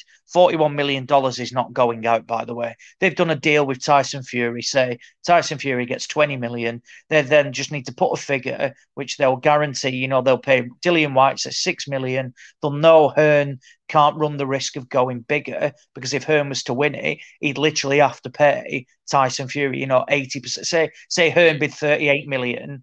He'd have to pay 80% of that. That's huge sums of cash that they need to find. They've clearly done a deal with Fury. Say it's a flat fee, say 20 million, for example, plus a percentage. It then gives them more flexibility to ensure that they win the purse bid. I think Warren pretty much alluded to that as well, that Fury was really happy that, he did his part to ensure that BT and Queensberry could win the bid. And it makes sense, really, as well. I get it. Let's not pinch at straws. I mean, fuck me, if he's getting 20 million, that is serious cash. Fuck me, unbelievable money, and he's going to win, and then he's going to have even bigger paydays coming up as well. So it's that's the we can get all fantastic about the big numbers, but 42 million, 41 million isn't going out. They've done that deal. It was just to ensure that they do win that purse bid. You boys have probably covered this, but I mean, I would imagine, is Fury not separate from the kind of deal that Aram has with Sky regarding the kind of, that's like, the top rank content? It feels to me like the ESPN kind of content deal, but would Fury not be sort of written out of that? I'm not sure, but that's what I mean, Steve. Top Rank are only co-promoters in this. Yeah. The name on the envelope was Queensberry Promotions, which means that in the UK, Queensberry's deal is with BT. They've not then got that conflict of, it's not, like a joint bid of Queensberry and Top Rank, because then Sky could, there might be something, Sky could go, well, we want it. Where actually now, it's not going to go to bidding wars, because the last thing you want is, TV channels, posing a problem, because Fury has got this contract with BT. It was always the same with Joshua, wasn't it? Joshua had that deal with Sky and was locked into it with Sky and couldn't fight anywhere else. It was always in the UK. I think it was. Well, I guess, it was always on Sky. I guess if you're Sky, does it make sense? Because, like I said, I think that's like a big shout for a fight of this size. I don't like. They're making out in the UK that this is like a massive, massive fight. It doesn't feel like it is to me. I don't. Maybe I'm wrong. Maybe I'm wrong about Dillian White's appeal. But if you're Sky, surely with Matchroom gone, and you've got if Aaron, I guess we need clarity on what Aaron means by Sky are making their platform available. But surely they've nothing to lose by selling on their platform too. You know what I mean? Well, I thought it was just a purchasing method, probably. I can't see Sky sending. Say it's wherever, the Millennium. I can't see, 2 UK channels sending 2 teams to, a stadium to show it it makes no sense. It's bizarre when Sky have absolutely no affiliation to either fighter, by the way. White's a free agent, Fury's with BT. It just makes no sense. It must be some sort of purchasing method for fans, I think. I was going to say, mate. That's what I think it is. Is it possibly then, do you need to be a BT subscriber in order to get their BT pay-per-views? I don't know. You don't need to be a subscriber, but I think you needed to register or something. I mean, I wouldn't know. I don't buy pay-per-views. I've got other methods to watch. But so if you've got the BT, if you subscribe to BT in the house, and just say you've got the bog standard subscription for your Sky, and that you can still buy pay-per-views off Sky, and that. So maybe correct, yeah. It gives people chances to buy it rather than just want to go subscribe to BT. Yeah. Some money across to BT in the end. Possibly, I'm not 100% sure, to be honest, but it must be I can't see, because you know what it then means. It means Adam Bean Smith is going to be on the scene, which really disappoints me actually if he's going to be able to commentate on it. But no, back to it. I think that's the reason. I think Queensberry have gone sole in it. They've already said that. Is it? Jared Anderson's going to be, they've taken him off one card and he's now going to be fighting on the Fury White card as well. I think that's a smart move. So it's going to be interesting to see what the undercard is. But I'm a big believer, if we're going to see an absolute fodder undercard, I would rather see one fight, personally, than just a lot of shit underneath and then the big fight itself. I'd rather just see one fight and then that's it. Because, if you're just going to see, A, B, and C against knockovers, who cares? It doesn't enhance my night. 90% of the people are going to be going for the main event anyway. So you just think, it's never going to happen, and I'm straying here. But, the money is tied up in the main event, so it's going to be a fairly cheap undercard, you'd think. And one person who I don't want to see in it is fucking Tommy Fury. That would be such an insult to people. That he can fuck off. He jibbed it against a YouTuber. I do not want to see Tommy Fury on this undercard. If you're going to put anybody on it, put some good fighters on there that deserve the exposure. Not that Pillock who jibbed it against Jake Paul. I agree with that. But Andy Horsecock as well says about Bob being confused. I think so. I can't see it being joint or anything. I don't see that at all. Maybe Bob was on the joint. It took me back a wee bit actually, boys. So I really it doesn't make sense. Maybe it's just in the wording really. All Sky platforms. What does that mean really? Does it mean like the build up? Sky buy it through it or something the way you used to do. Yeah, it's just the word. ITV and all that, didn't you? It was odd. It was really odd. It's just the way he worded it. He said Sky are opening up their platform and it's going to be available on both. And I was just like, Well, Because he was talking it up like it's going to be a big event. No, Steve, he's going to have 2 fucking broadcasts, right? That's what's happening. I want to see Bunsen Bean. He might mean anything that Sky will give it some publicity. For example, previously they've not done that. When they were exclusive to Matchroom, it was a case of, nothing else existed out of the Matchroom bubble, on like Sky Sports News, that sort of stuff. I'm not saying they'll advertise, buy the pay-per-view on BT, but they might, show they might show the press conference live, that sort of stuff, which on Sky Sports News or something. Yeah, that sort of stuff maybe. But like you said, you probably said it right. Aram's probably confused and he's not got a fucking clue. So we'll see this play out. Next thing is I think it's important that we hear from Dillian White. It's all right being in a purse bid, but you can easily walk away from it still. If he's not happy with the percentage split, the last thing we want is a fucking this legal case. Dragging the fight out. Let's get a fight date locked in. I think they're looking at a couple of venues. I think Old Trafford might be one, up in Manchester. Cardiff is another one as well. Cardiff would be a good one, wouldn't it? Yeah. So, well, I think Old Trafford makes sense as well. So, never been an event there. Fury, has got the Northwest links. Lives in Morecambe. In Old Trafford, the ground itself, like you mean? Yeah, absolutely. Yeah. The football stadium. Yeah, the football stadium.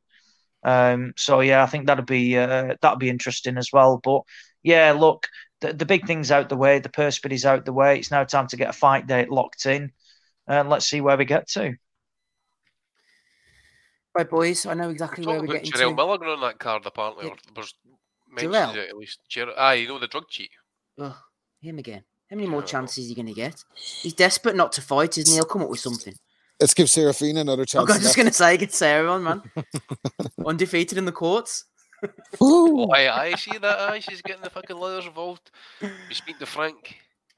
Right. Let's get on to Belly of the Week and get out of here for another evening, episode 459. Haven't lined anything up to play us into the Belly of the Week, so we shall pick something off the cuff. Let's see what we'll play tonight then. Oh, it's going to have to be something to do with Eddie, isn't it? Seeing as Eddie's been having a good week this week. Let's celebrate with a few Eddie mistruths.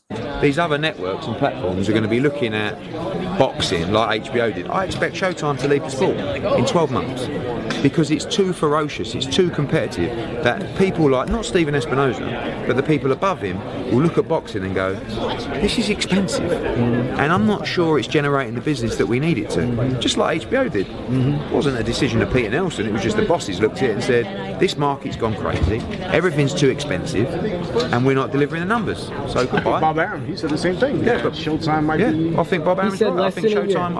I think Showtime have a very limited future in boxing. Yeah. Eddie bigger than that pillory when he got that $1 billion war chest, evening 8. Billion Ugandan dollars, wasn't it? It's not often you see Ed rattle. This is what he was rattled like. Fuck this, we're going to use shake it all over. He's rattling like a meth addict these days, old Eduardo, isn't he? Get a life, everybody in the Boxing Dutters. Oh mate, listen, see when the result came in, there was people pulling out old videos and that or air gaff.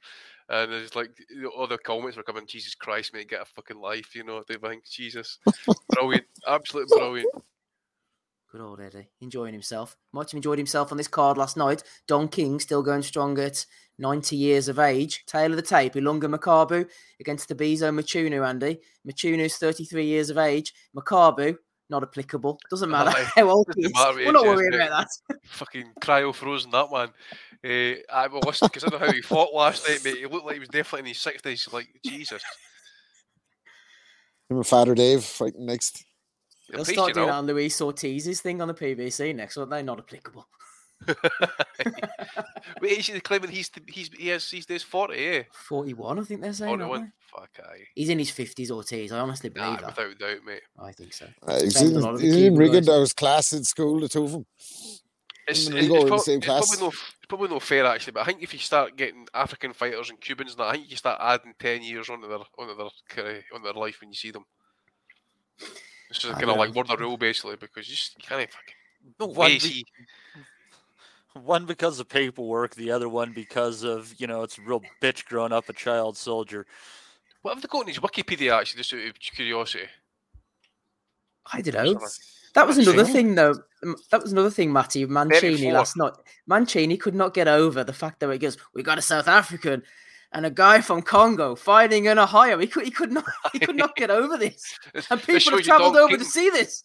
So Don King still got the touch. Only Don King could put this on. I was with them. The economics of the situation were just staggering. Why is it not in Africa? Mancini just bursting into choruses of Labby Seafree, something inside so strong. Just to fucking double down on the South African angle. He's allegedly 34. My fucking 34, jocks. right. Okay. There you go. Anyway, let's move on. Ali Oladipo, it's been a long day. I'm tired, not feeling great either, but I think we need to get to the green chair. Keep pushing, my man, says Tony Bellew. Then Ronan Gibbons jumps in and says, Tony, I love you, fella. Without you, I would never have been a boxing fan. And then he says, and you, Addy, you've definitely helped my boxing knowledge thanks to the both of you legends. Keep smashing it. The saddest thing about this, Andy, was I realised afterwards Ronan Gibbons is a Wolves fan. He often sends in questions to the Wolves podcasts as well. Gonna have to disown him, Andy. Aye, that's what I would do, mate. Hopefully you blocked him on Twitter as well. I don't know. I can't remember who sent it to me, but yeah, Ronan Gibbons had to get iced, unfortunately. Whoa, here we go. How big are those fingernails, by the way? The fingernails are small. Those ones are far away. I've actually asked one of these questions before. Right? I say, see these chicks that wear these fucking nails? How do they wipe their arse? Genuinely, man, they must get something kind of clot on the claws. Maybe that's what AB's pondering there in that photo, Andy.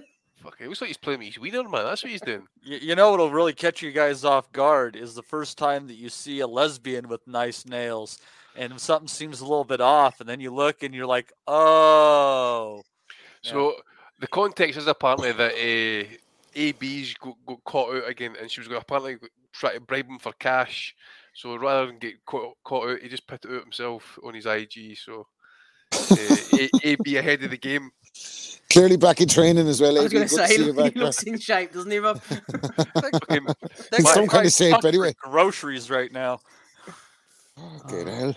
Matty was talking about, resurrecting the champ last week, for example. Samuel L. Jackson. Jesus, man. Samuel L. Jackson was walking in there like God's gift compared to that. Like Ebony Bridges or something there, and he's got him out. Man, AB. He's on cash. He's checking his cash app. What? OnlyFans? About B Cup. I can't tell if he's on his phone or if he's wondering why he can't get hard. Oh, he's enjoying himself, AB. He got the water. He's probably rolling a dice or something, AB. What's that? What's that by the phone there? There's a little bag. It's no what you think it is. I mean, it looked like a kind of bag of masks or something. I don't know what it was, but I thought it was a bag of Charlie as well. I had to zoom in on it, but it's no Charlie. Must be bad if he has to get a mask on the bird, Andy.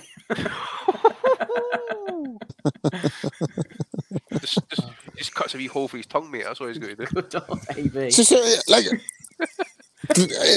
it's a new world of fucking new lows for Broner. We're not even surprised. Just shrugging it off. I got his Broner with his wang out again. Like, fat Broner just sitting there fucking up to some just Adrian Broner shit in his fucking he's photograph. He's some lad, isn't he? Holy shit, man.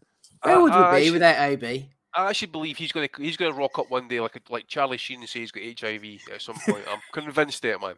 Tommy Morrison. Tommy Morrison, aye. Jesus Christ. He's not going to have tens of millions of dollars to fall back on, unfortunately. Yeah, for Charlie had that one. Good luck, Adrian. We shall move on. William McNamara says has nominated Boxing Shots. Boxing Shots says, "Goddamn few is getting £32 million. Imagine all the homeless people who are going to get imaginary houses." Love it. Love it. Oh, yes. Oh, dear. Josh Warrington got nominated by Rick. Who cuts Josh Warrington's hair? I thought it was fucking Halloween. He was gone as Gomez. As I said, he looks like he's fucking put gel through his hair with a broken comb. Fucking hell. Look at his Dumb and Dumber, man. I was waiting to say, he looks like, what's his name out of Dumb and Dumber? Jim Lloyd, Carrey. Lloyd. Yeah, Lloyd Christmas. So you're saying there's a chance. Golovkin had a similar haircut, and look at him. Usyk as well. Usyk has the old haircut sometimes, doesn't he? Yeah, they all look like they wanted to be extras on the Little Rascals. I think he actually came out with an excuse as to how I think he got caught in the rain or something. Oh, And that's that the what it reason. That's what he claims anyway. I think that's what he said anyway, or somebody says so. Okay. Everyone's looking forward to the Fury White fight. The War of Words just got real. Here's a War of Words for you. Isaac Warrior Low. Let's get ready for to rumble. Let's get ready. Let's get ready for to rumble. I'm actually waiting for the day that Twitter actually puts, translate tweet below fucking his messages like. The people tasked with teaching him English are either some of the most lazy, worthless fucks in the planet, or they are some of the most patient and deserve to be blessed people on the face of the earth. I don't know what it is, if they are incapable of teaching or if he's incapable of learning, but someone really got a raw end of that deal. Oh, good old Isaac. The fact checkers might come after him soon. Daniel Gonzalez. Jimmy Turner's nominated Daniel Gonzalez. Looking forward to fights for Jared Anderson on the undercard of Fury versus White. Gonzalez says Anderson versus Gorman or Adelaide would be good fights. Would you put Jared Anderson against them two, Andy? Legalize destruction or what? Fucking hell. Adelaide, man. That was him was he not like getting highly pumped up by Frank and then he got iced like 3 rounds or whatever it was against some he struggled against Sokolowski, didn't he? That's who it was Sokolowski. Yeah, no, it's not a good step up for him. No, not really. Step back actually by about fucking 6 steps. Talking about steps up, the here's doctor. Joseph Vijeo. He's kicking off on Twitter. He says, Bryce, fictitious name on Twitter, distorted my picture. He put my head on someone's body. I tweeted about his criminal intent. I don't know him from Adam. He's a Twitter troller with no brain. 24 recalcitrant children ridiculed Elisha and he cursed them. Bryce, you are cursed. And Bryce nominated him for Belly of the Week. Bryce better get up at chapel and get out to see the priest and get some 10 Hail Marys and that. Call Father Dave, man, quick. Exactly. He's a priest, you know. He's a priest, you know. Yeah, he's a priest. Good, nice watch from Dr. Joseph there. It's a bit icy there, isn't it? A bit icy. I thought that was Leonard Ellerby for a second. Yeah. Is that because of the nose? Leonard allergies.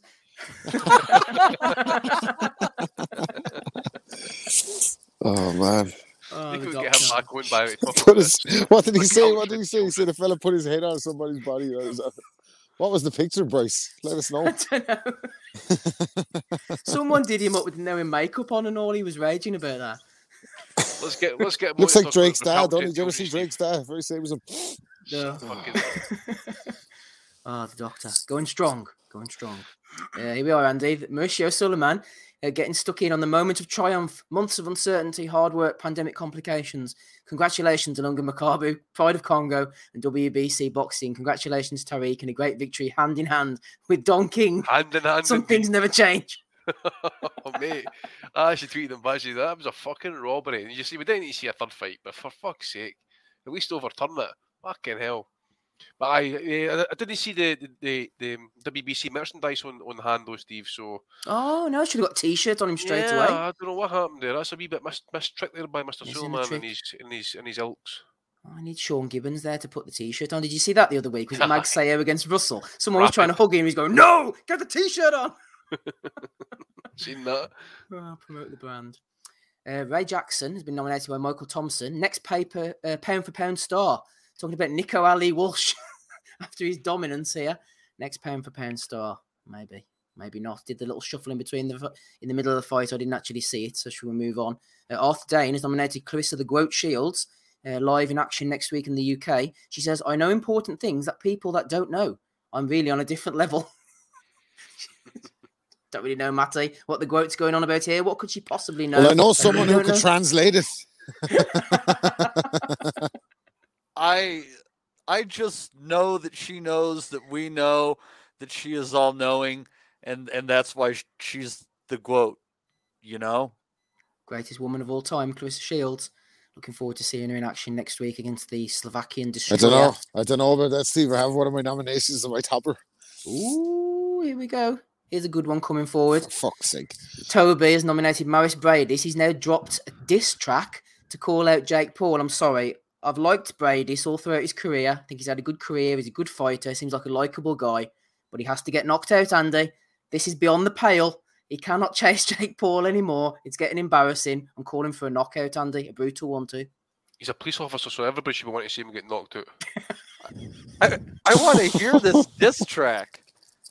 No, you play it fucking on don't. YouTube. Have you heard it, Rob?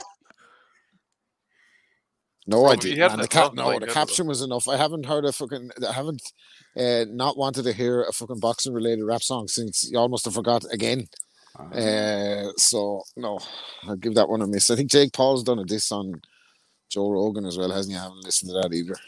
There's no way Jake Paul's going to fight him. You know, he would absolutely destroy him. It's embarrassing. Yeah, Jake Paul will kill him, man. You're right. Might see Brady's against Tommy Fury or something. You never know. Right, anyway, Curtis Woodhouse he said, it took Frank Warren 3 rubber checks to pay me 14 grand. Imagine how many will bounce for 30 million quid. Unbelievable. Rob, well, you never know. He might have a bit of help from behind the scenes. Rob Smith says, people dislike Hearn, but you never hear stories of fighters not getting paid on time by Matchroom. Now, that's true. I agree with that. Now, Peter Adams says, why do people dislike Hearn, though? He talks shit to promote fighters and events, which is his job. The likes of Fury, Warren just lie constantly, yet the same idiots lap up their bullshit. Boxing is a crooked game, but Hearn is by all accounts above board, which is rare. And then Pav jumped in and said, because Hearn's the best in the world, runs a proper business, makes the biggest fights, takes after his dad, Barry. Oh dear. Both know how to make money and run a proper business as well as making their sports achieve great heights. Bob and Frank are just salty. Yeah. I think both things could be true. I think that could be true, and he could be an asshole as well. Yep. Both things could be true. Look, I seen Chris Williamson saying on Twitter that no long after the Perspers came in that one of Frank Warren's creditors under was it Sports Network possibly, one of the biggest creditors was the Millennium Stadium, and that was is that not the stadium he's talking about for a potential the White fight as well? Right. So hopefully there's no any long brains or long memories going in that place, man. Might end up in Ninian Park on the night or something at this rate. If you think that he's on the level, consider this. You get tickets to go to a very intimate boxing match, very limited ticket sales. You're spending minimum of $1,000 American. You go in, the weather's a little bit dreary, and there's not even coverings, and then you're like, well, at least this seems like a high class affair. I'll go partake in the offerings of food, and you go to get some food, and they charge you money for a personal fucking pizza. Does that sound like someone that's on the up and up? No. Wrong promotion. No, I thought he was saying Eddie. Oh, Eddie, yes. Oh, Eddie's the pizza. Yeah. You're not going to get a pizza. Frank will not charge you for a pizza. No. I don't think you get a pizza, will no. you? You can't even go to the toilet at them shows. I'm saying, yeah. Whoever thinks Eddie's on the up and up, man, they're out of their mind. It's like, you need to swim to the shit house and have shows, man. That was a fun time, man. Pizzagate. It was a great time. There is no basement. There is no basement. Here, Matty, let's move back to matters that are more at home for you here. Here's Eddie again. See it, believe it, achieve it. This is the moment that changes everything. The world will stop on April the 30th and watch the undisputed world champion, Katie, face the 7th Division world champion, Serrano. The Garden, live on DAZN. What do you reckon, Matty? Pay-per-view you're going to be partaking in? Why is this the Bellew of the Week nomination, Steve? This is one of the best things to happen in boxing in recent memory. The world will stop. What? You're going to have to sort you out, Steve, when I see you the next time for that one. That's a bit of a low blow to me. Even though I wouldn't feel a low blow the same as a male fight. You get what I'm on about. Yeah, that wouldn't, Katie, that wouldn't be called a low blow in this situation. It'd be called a cunt punt. I feel like such a fucking ass. I want to retire the Katie Taylor impression, man. I saw an interview with her during the week, and she's so fucking nice, man. She's so nice, like, you can't, like, how am I taking it? I'm going to hell, like, you can only retire when she does, Rob. Yeah, slaughtering born-again Christian Katie Taylor every week on the fucking pod just to fucking Rob's praying for Serrano to win so he can retire the Katie. Come on, Katie, get out of the game. I can't do this anymore. I dare you to get yourself a Serrano t-shirt and to wear it to the pub for the fight, Rob. Yeah, that'll go down well, mate. Katie Taylor's like a saint. I wouldn't even admit to doing this impression to anybody that knows her. She's like a saint in Ireland. You can't say anything about Katie Taylor, man. Fucking hell. You could be in bed with your wife, but you're out here impersonating Katie Taylor with all of us. Like a fucking Egypt. Don't forget that part. That's what she said as well.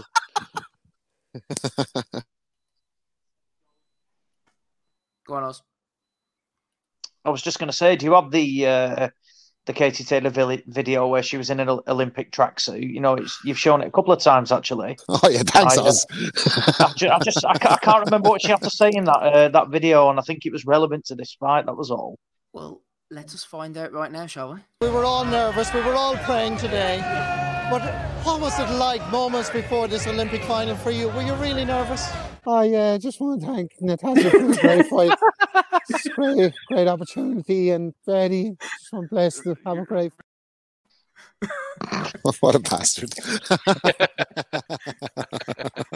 So you may well be able to retire the impression, but the impression will never go away. Well, I was gonna like make it like that Katie Taylor's an asshole and all that cursing people out, but I just couldn't do it. Like, she's just so fucking nice, isn't she? Like, Katie Taylor. Katie, what are you doing to Your me, impression's that good though, Rob. It might get like taken out of context, Katie, and all of a sudden she's getting pelted for shit she hadn't said. Please God, we can make a few quid out of it if it does happen. Get the SoundCloud in. Right, let's move on quickly. Arthur Dane, Brian King has thrown in a few here. IS Philly giving his views on the White versus Fury fight. Then body shots from White. Gonna have Fury in hell. Newton Street's finest jumped in. Finally, a boxer that will give that gypsy a real fight, because that other joker he had that trilogy with was trash. Slim. Wilder was trash. Okay, fair enough. Newton Street's finest. I'd hate to see Newton Street's worst if that's the opinion. Anyway, Eddie Hearn, proud day for us all. Welcome to the team, Olympic gold medalist Galal Yafai, straight out of the gate for the WBC Boxing International title. Gavin J threw in a bit of advice here. He said, interesting signing. I'm far from an expert, but you might sell him and his fights better if you're not towering over those smaller fighters at weigh-ins. I'm not watching this fella, man. He's going to be shit. Eddie Hearn's taller than him. 6'6", fucking prick. Waste of time. Tune out. Twitter, eh? Here's Brian King again. Vic Glazer. Not many boxing businesses that I can call classy, but MTK Global and its promoter Lee Eaton definitely rated in that rare classy category. The other top rank, of course, no matter what Terence Crawford claims. Now you know. Thanks for that, Rick. Don't think you'll find any disagreements here on the panel. No, definitely not. Value of the week for Brian King for sending that in. But he got glass during the week, though, off Serafina. Oh, serving papers, right. Old Sarah. They're a fine bunch of lads, aren't they, Rob? Great bunch of guys. Classy. Bunch of lads. Yeah, talking to great lads, here's the man himself, Ryan Garcia. He's not in the ring, but he's back with a bang, advertising the toughest soap for the toughest men. Hashtag Marlo, man. Marlo skin soap. Man, I cannot wait to see this kid take his L, by the way. Big fraud. I thought he'd bathed in tears, not soap. Trying Ryan Garcia. That's what I'm wondering. Is it good for moisturizing because all the salt water from your eyes is drying out your skin? I mean, what's the purpose? He looked like he's just penned one love letter too much in that in a screenshot there as well, doesn't he? Look. That's him working out, Rob. That is. He looks like he just left the showers after being in there with the coach from the U.S. Gymnastics Olympic team. Well, at least he'll be in better shape if somebody does a fingernail picture of him. You know, that way he'll be all right.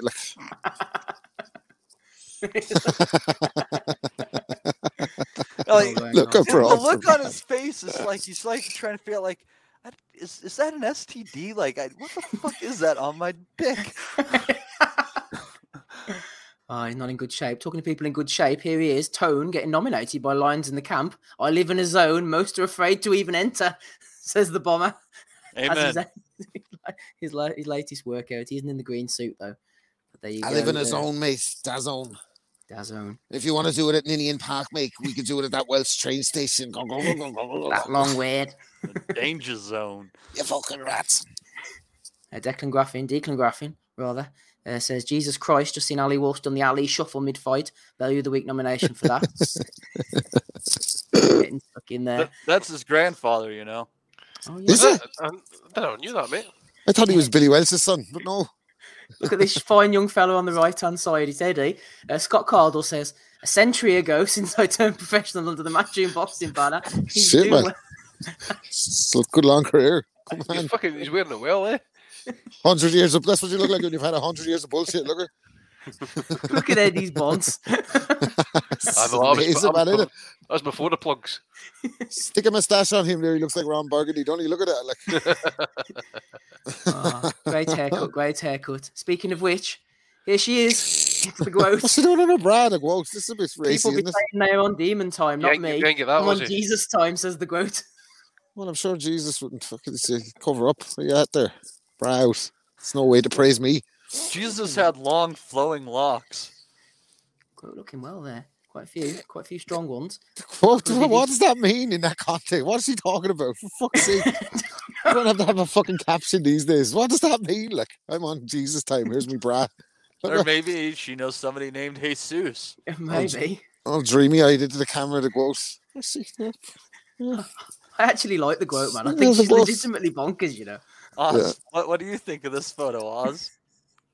Oz wants to see the top of it.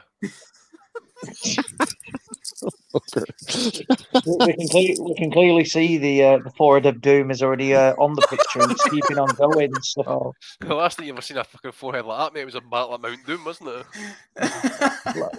It's going to be plastered all over Sky Sports next weekend. Yeah. So that should make some interesting footage. She said something about a percentage this week, didn't she? She said something. I'd actually have enough room to do a quadratic equation. What if she comes out with her hair like that? We need to keep count. We need to keep counting how many times she mentions her CV during the fucking time she's over here. With every interview she does, she'll be in front of every camera you can imagine. She said on Twitter, I have to be 5% above the check weight or something, which means I have to be 165. And everyone was like, no, 5% is 163. She knows shit that you don't, Rob. This is it. She's on Jesus' time. 5%. In your own time, Clarissa. Would be 168, actually. Yeah, Rob. That's all me. Right, a couple of videos before we finish up Value of the Week, see what the boys have got. First of all, we listened to Hergovich last week, slamming Babic shortly after the show. During the show, in fact, Take Ames, friend of the pod, sent me a response from Babic. So I've tied them together for your viewing experience. Let's hear what the boys are saying back and forward.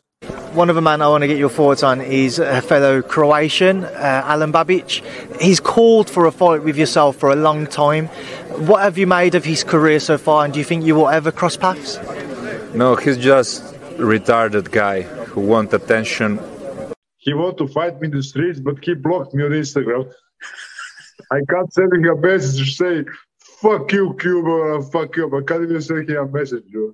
See your interview. I'm going to smash his stupid little face in when I meet him on the streets. I want to smash his stupid fucking face in. You did that, bro. You did that. She tried behind, next to him, right next to him, and I grabbed him by his balls. You just kind of casually touching his balls. And he was like this. Say it now, stupid piece of shit. And he was like, why do you talk like that? Fuck you, I'm gonna talk whatever the fuck I want. What the fuck do you want? He was like this. What the fuck? I'm telling you, he's not about that life, bro. Casually touching his ball.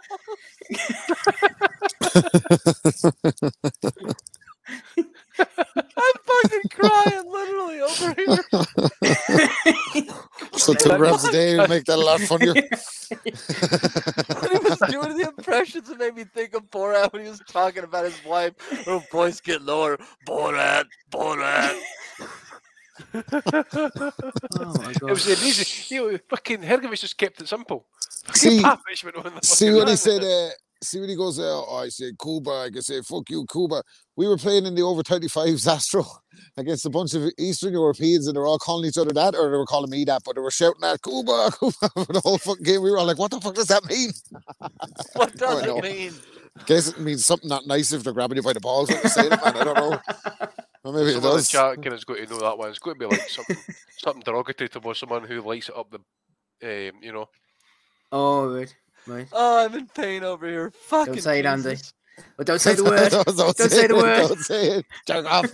But don't say the other word that Matty told us about before. Don't say it. Don't say No, it. no, no. I'm saying the fuck. I'm doing a Goodfellas reference, Steve. That's the fucking Joe Pesci's telling the story. All right, okay, forget about it then. Sorry. I know. We've got a couple of things going on here. Tell you what. You said you were all right, Spider. Oh dear. Yes, final one here. Oh, there. Josh Ford said it means horse. So there we are. We got to the Lovely. bottom of that one. It was that, so don't be offended, Rob. It was an accurate call. You know? Yeah, you're right. A final one here. Dominic alerted me to this classic that seems to have slipped by the wayside. Frank, back in the day, talking about Michael Jackson. Michael Jackson wanted to see, like Naz. He came into New York to come and see Naz. Wanted to see him train. Naz said to me, "Come over and see Michael." I said, "I'm not going anywhere near him." He said, "What do you mean?" I said, "You know what I mean. He's not like that." I said, "Well, why did you give that fella $30 million to settle then if he's not doing that?" I said, "The nonce." Yeah. You've been hit by, you've been stuck by a spook criminal. I mean, it's a fair point. Yeah, absolutely. Yeah, you got to give it to Frank, man. Straight down the middle. Frank has got morals, and he's sticking by him. Which one sounds like the? And Rob disappeared like a ghost again. Yeah. He's gone. Frank silenced him. He might silence us soon if we keep going. So there you go. That's the final one that I've got. Oh no, Robbie's been iced.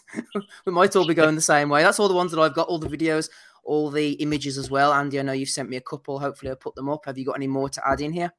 Yeah, a couple, mate. Apparently Devin Haney, George Kambosos talks have stalled. Apparently Kambosos is asking for too much money. I don't know what to say, man. I mean, how the fuck? And another one that Eddie's involved in, apparently he's saying that Haney's got no problem travelling to Australia and that, but I've not seen any figures, but I think it's well up in the millions base. I think it's around about 5 or 6 million or something he's looking for. Big Vitali's coming out basically saying to Joshua and that, if he sidesteps Usyk rematch, that it would show weakness.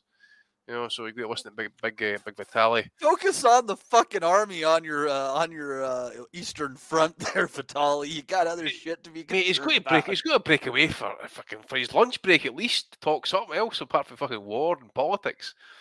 Sergio Martinez. Oh, by the way, we forgot to mention his fight on Thursday night. I think. Oh yeah, what about it? He fought McCauley McGowan. McCauley McGowan. That guy hung his balls out anyway, but Martinez is ready to go, man. And obviously, this brings me to my point. Martinez, 46, wants to fight Golovkin. He says, "I know my life would be in danger." Aye, fucking right.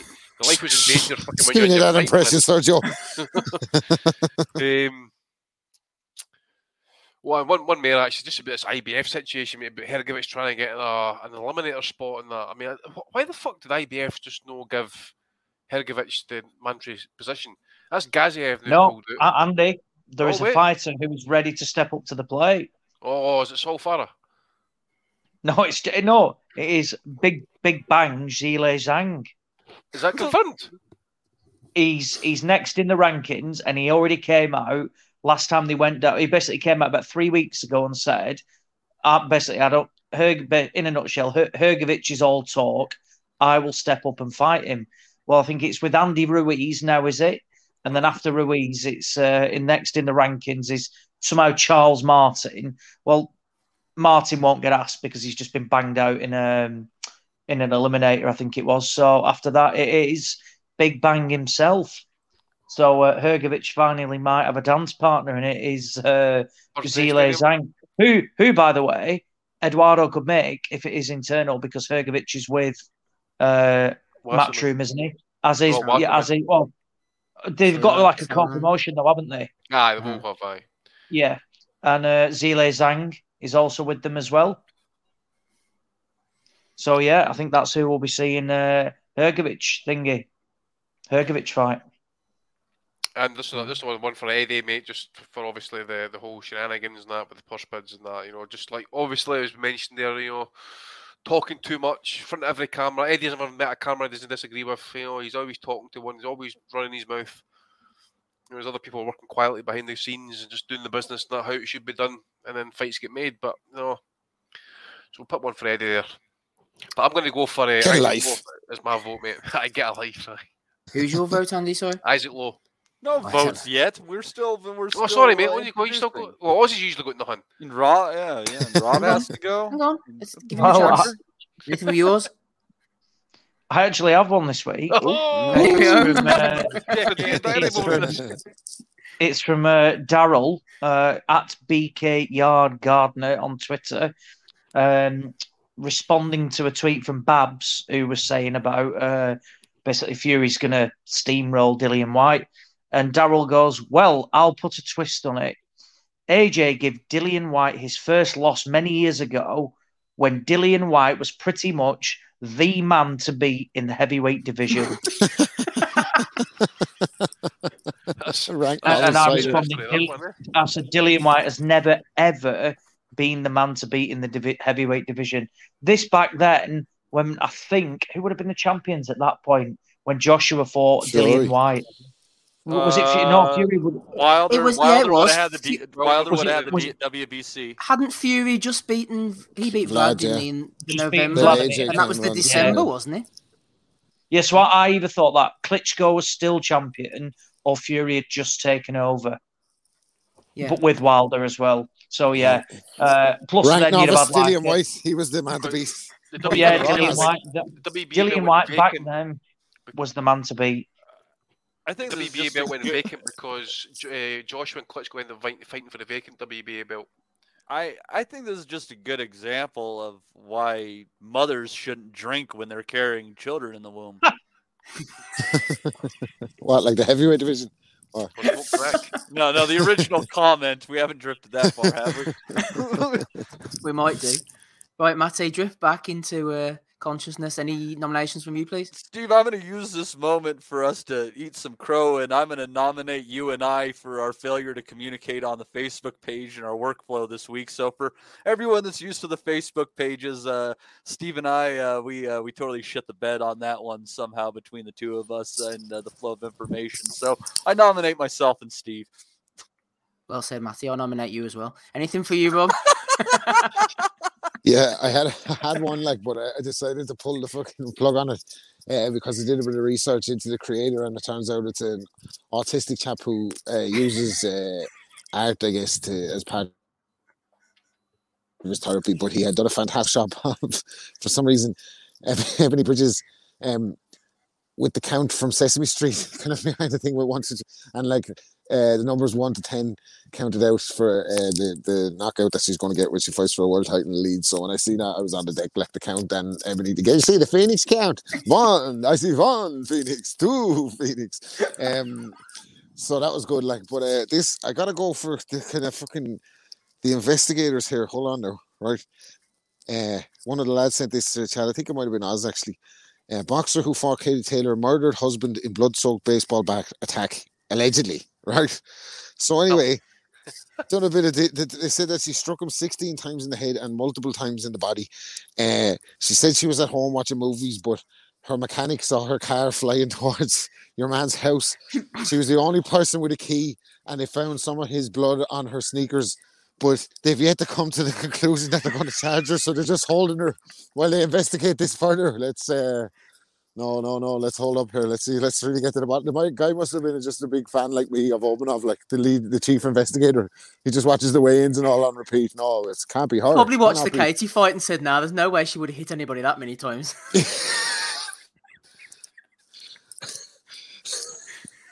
So, the investigators in Switzerland, he just fucking stepped their game up. I think you might have the culprit there. Said it was an emotional one or something. She was accusing him of cheating or something like that. So she maybe, and he was an old fella as well, wasn't he? So I'd be highly surprised if he wasn't pulling a Keith Thurman there and looking to retire into the mountaintops. But unfortunately, well, he probably would have made it to the mountains eventually if she hadn't been fucking interrupted, I guess. But yeah, Obanov. Allegedly. No, she's allegedly, yes. She's been denied bail anyway. There was a big commotion about the bail. She was going to get bail, but now the judges thought maybe not. There's a chance she might have done this So that's the update we were waiting for on Obanov. It took long enough as well. Fucking 2 years in custody. So the appeals are not going great for Vivian. Yeah, doesn't sound like it's going too well for her. That's she was a gymnast as well. It gave a bit about her, an interesting bit about her. She was born and played football and was an Olympic gymnast, you know. What's her inside and legs? turned to boxing then at the age of 80. It's just a shame that we Asteroid don't industry. talk about. And then she fucking bludgeoned her husband to death with a baseball bat. 16 clean strikes to the crown, and in the slammer, life in the slammer for Vivian. It's just a shame that we don't talk about this epidemic of domestic violence against men enough. We are the victims here. We are the victims. Right. Belly of the Weeks. We've all put our nominations in. It's quite a strong week, if I do say so myself. Who are you going for, Andy? I'm going for. If she's found guilty, she'll get 10 years. 10 years? 10 years? 10 years, is that all? For fuck's sake. Oh. Maybe they figured he was old, he wasn't going to last, but still. Poor old enough. Isaac Lowe for you, Andy? Yeah. That's one for Isaac. Ozzy, who are you going for?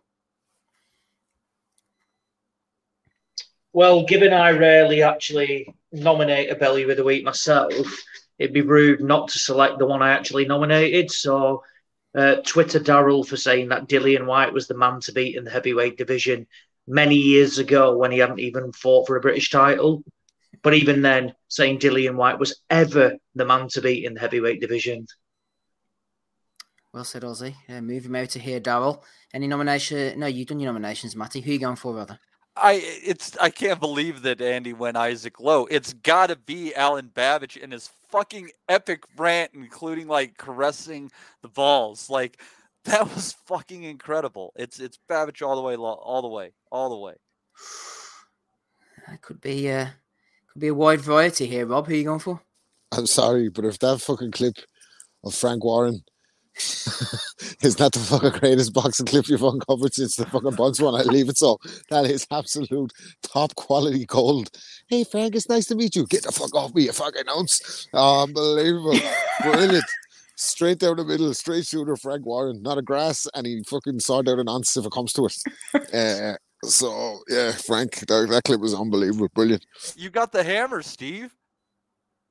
I know, but I can't do it, I'm afraid. I was going to go for the main man himself. I thought it would be a lock-in for AB. Yeah, forget about him. Well, he wins it so much. Like I know. You can't keep picking on the afflicted, for fuck's sake. He's the Man City of Belly of the Week. No, guys, all right, so if this is a 5-way tie, guys, this is epic. One of you guys needs to do a Twitter poll on this one. Let one of the listeners sort it in the chat there. Who the fuck? Yeah, this because Steve, this would be 5. Who does put together who does for the Jim value McDonald of the year. kick? Whoever gets a super chat in next with the answer, then they win. All right. Yeah, they get the call Belly of the Week. Yeah, an honor for watch you. that 79 pence roll in here, Steve. Yeah, but it doesn't matter the amount. Whoever says their one. We'll wait as long as we have to, people. We got 1 in the morning with these fuckers.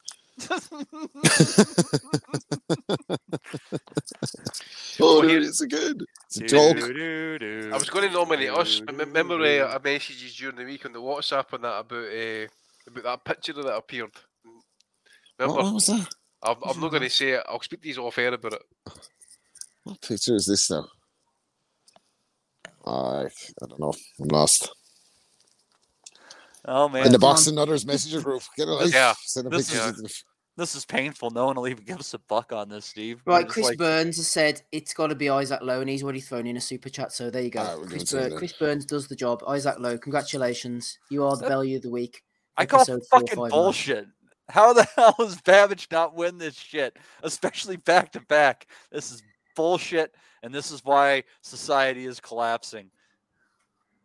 Well, it's collapsing here because it's 5-11, so I'm out of here. Thanks to everybody who's been on tonight. We've had a great time. Thanks to Chris Burns, Joe Burns, Ryan Deal, and Ricky Graville, who all threw in super chats, especially Chris Burns, who picked Isaac Lowe as our Bellew of the Week winner. Thanks to Andy, who's been on, rapping Rob Kelly, Matty, Ozzy, me, Steve. We'll catch you all again for episode 460. Same time, same place next week, and bye. We'll never forget. Golly, that's good happening. We want to gonna be honest, yeah. Crying like a little bitch. I've never met a fucking swank that can fight me. I fell asleep. I fell asleep. You're a fucking bum, you're a fucking asshole. Grumpo fucking Stiltskin. But allegedly, Oscar Rivas has failed a test. 7-year aim. 7-year aim. I will fucking smash fucking you. I hope you fucking die. Be safe. I love boxing sounds, as simple as that. Sports Social Podcast Network.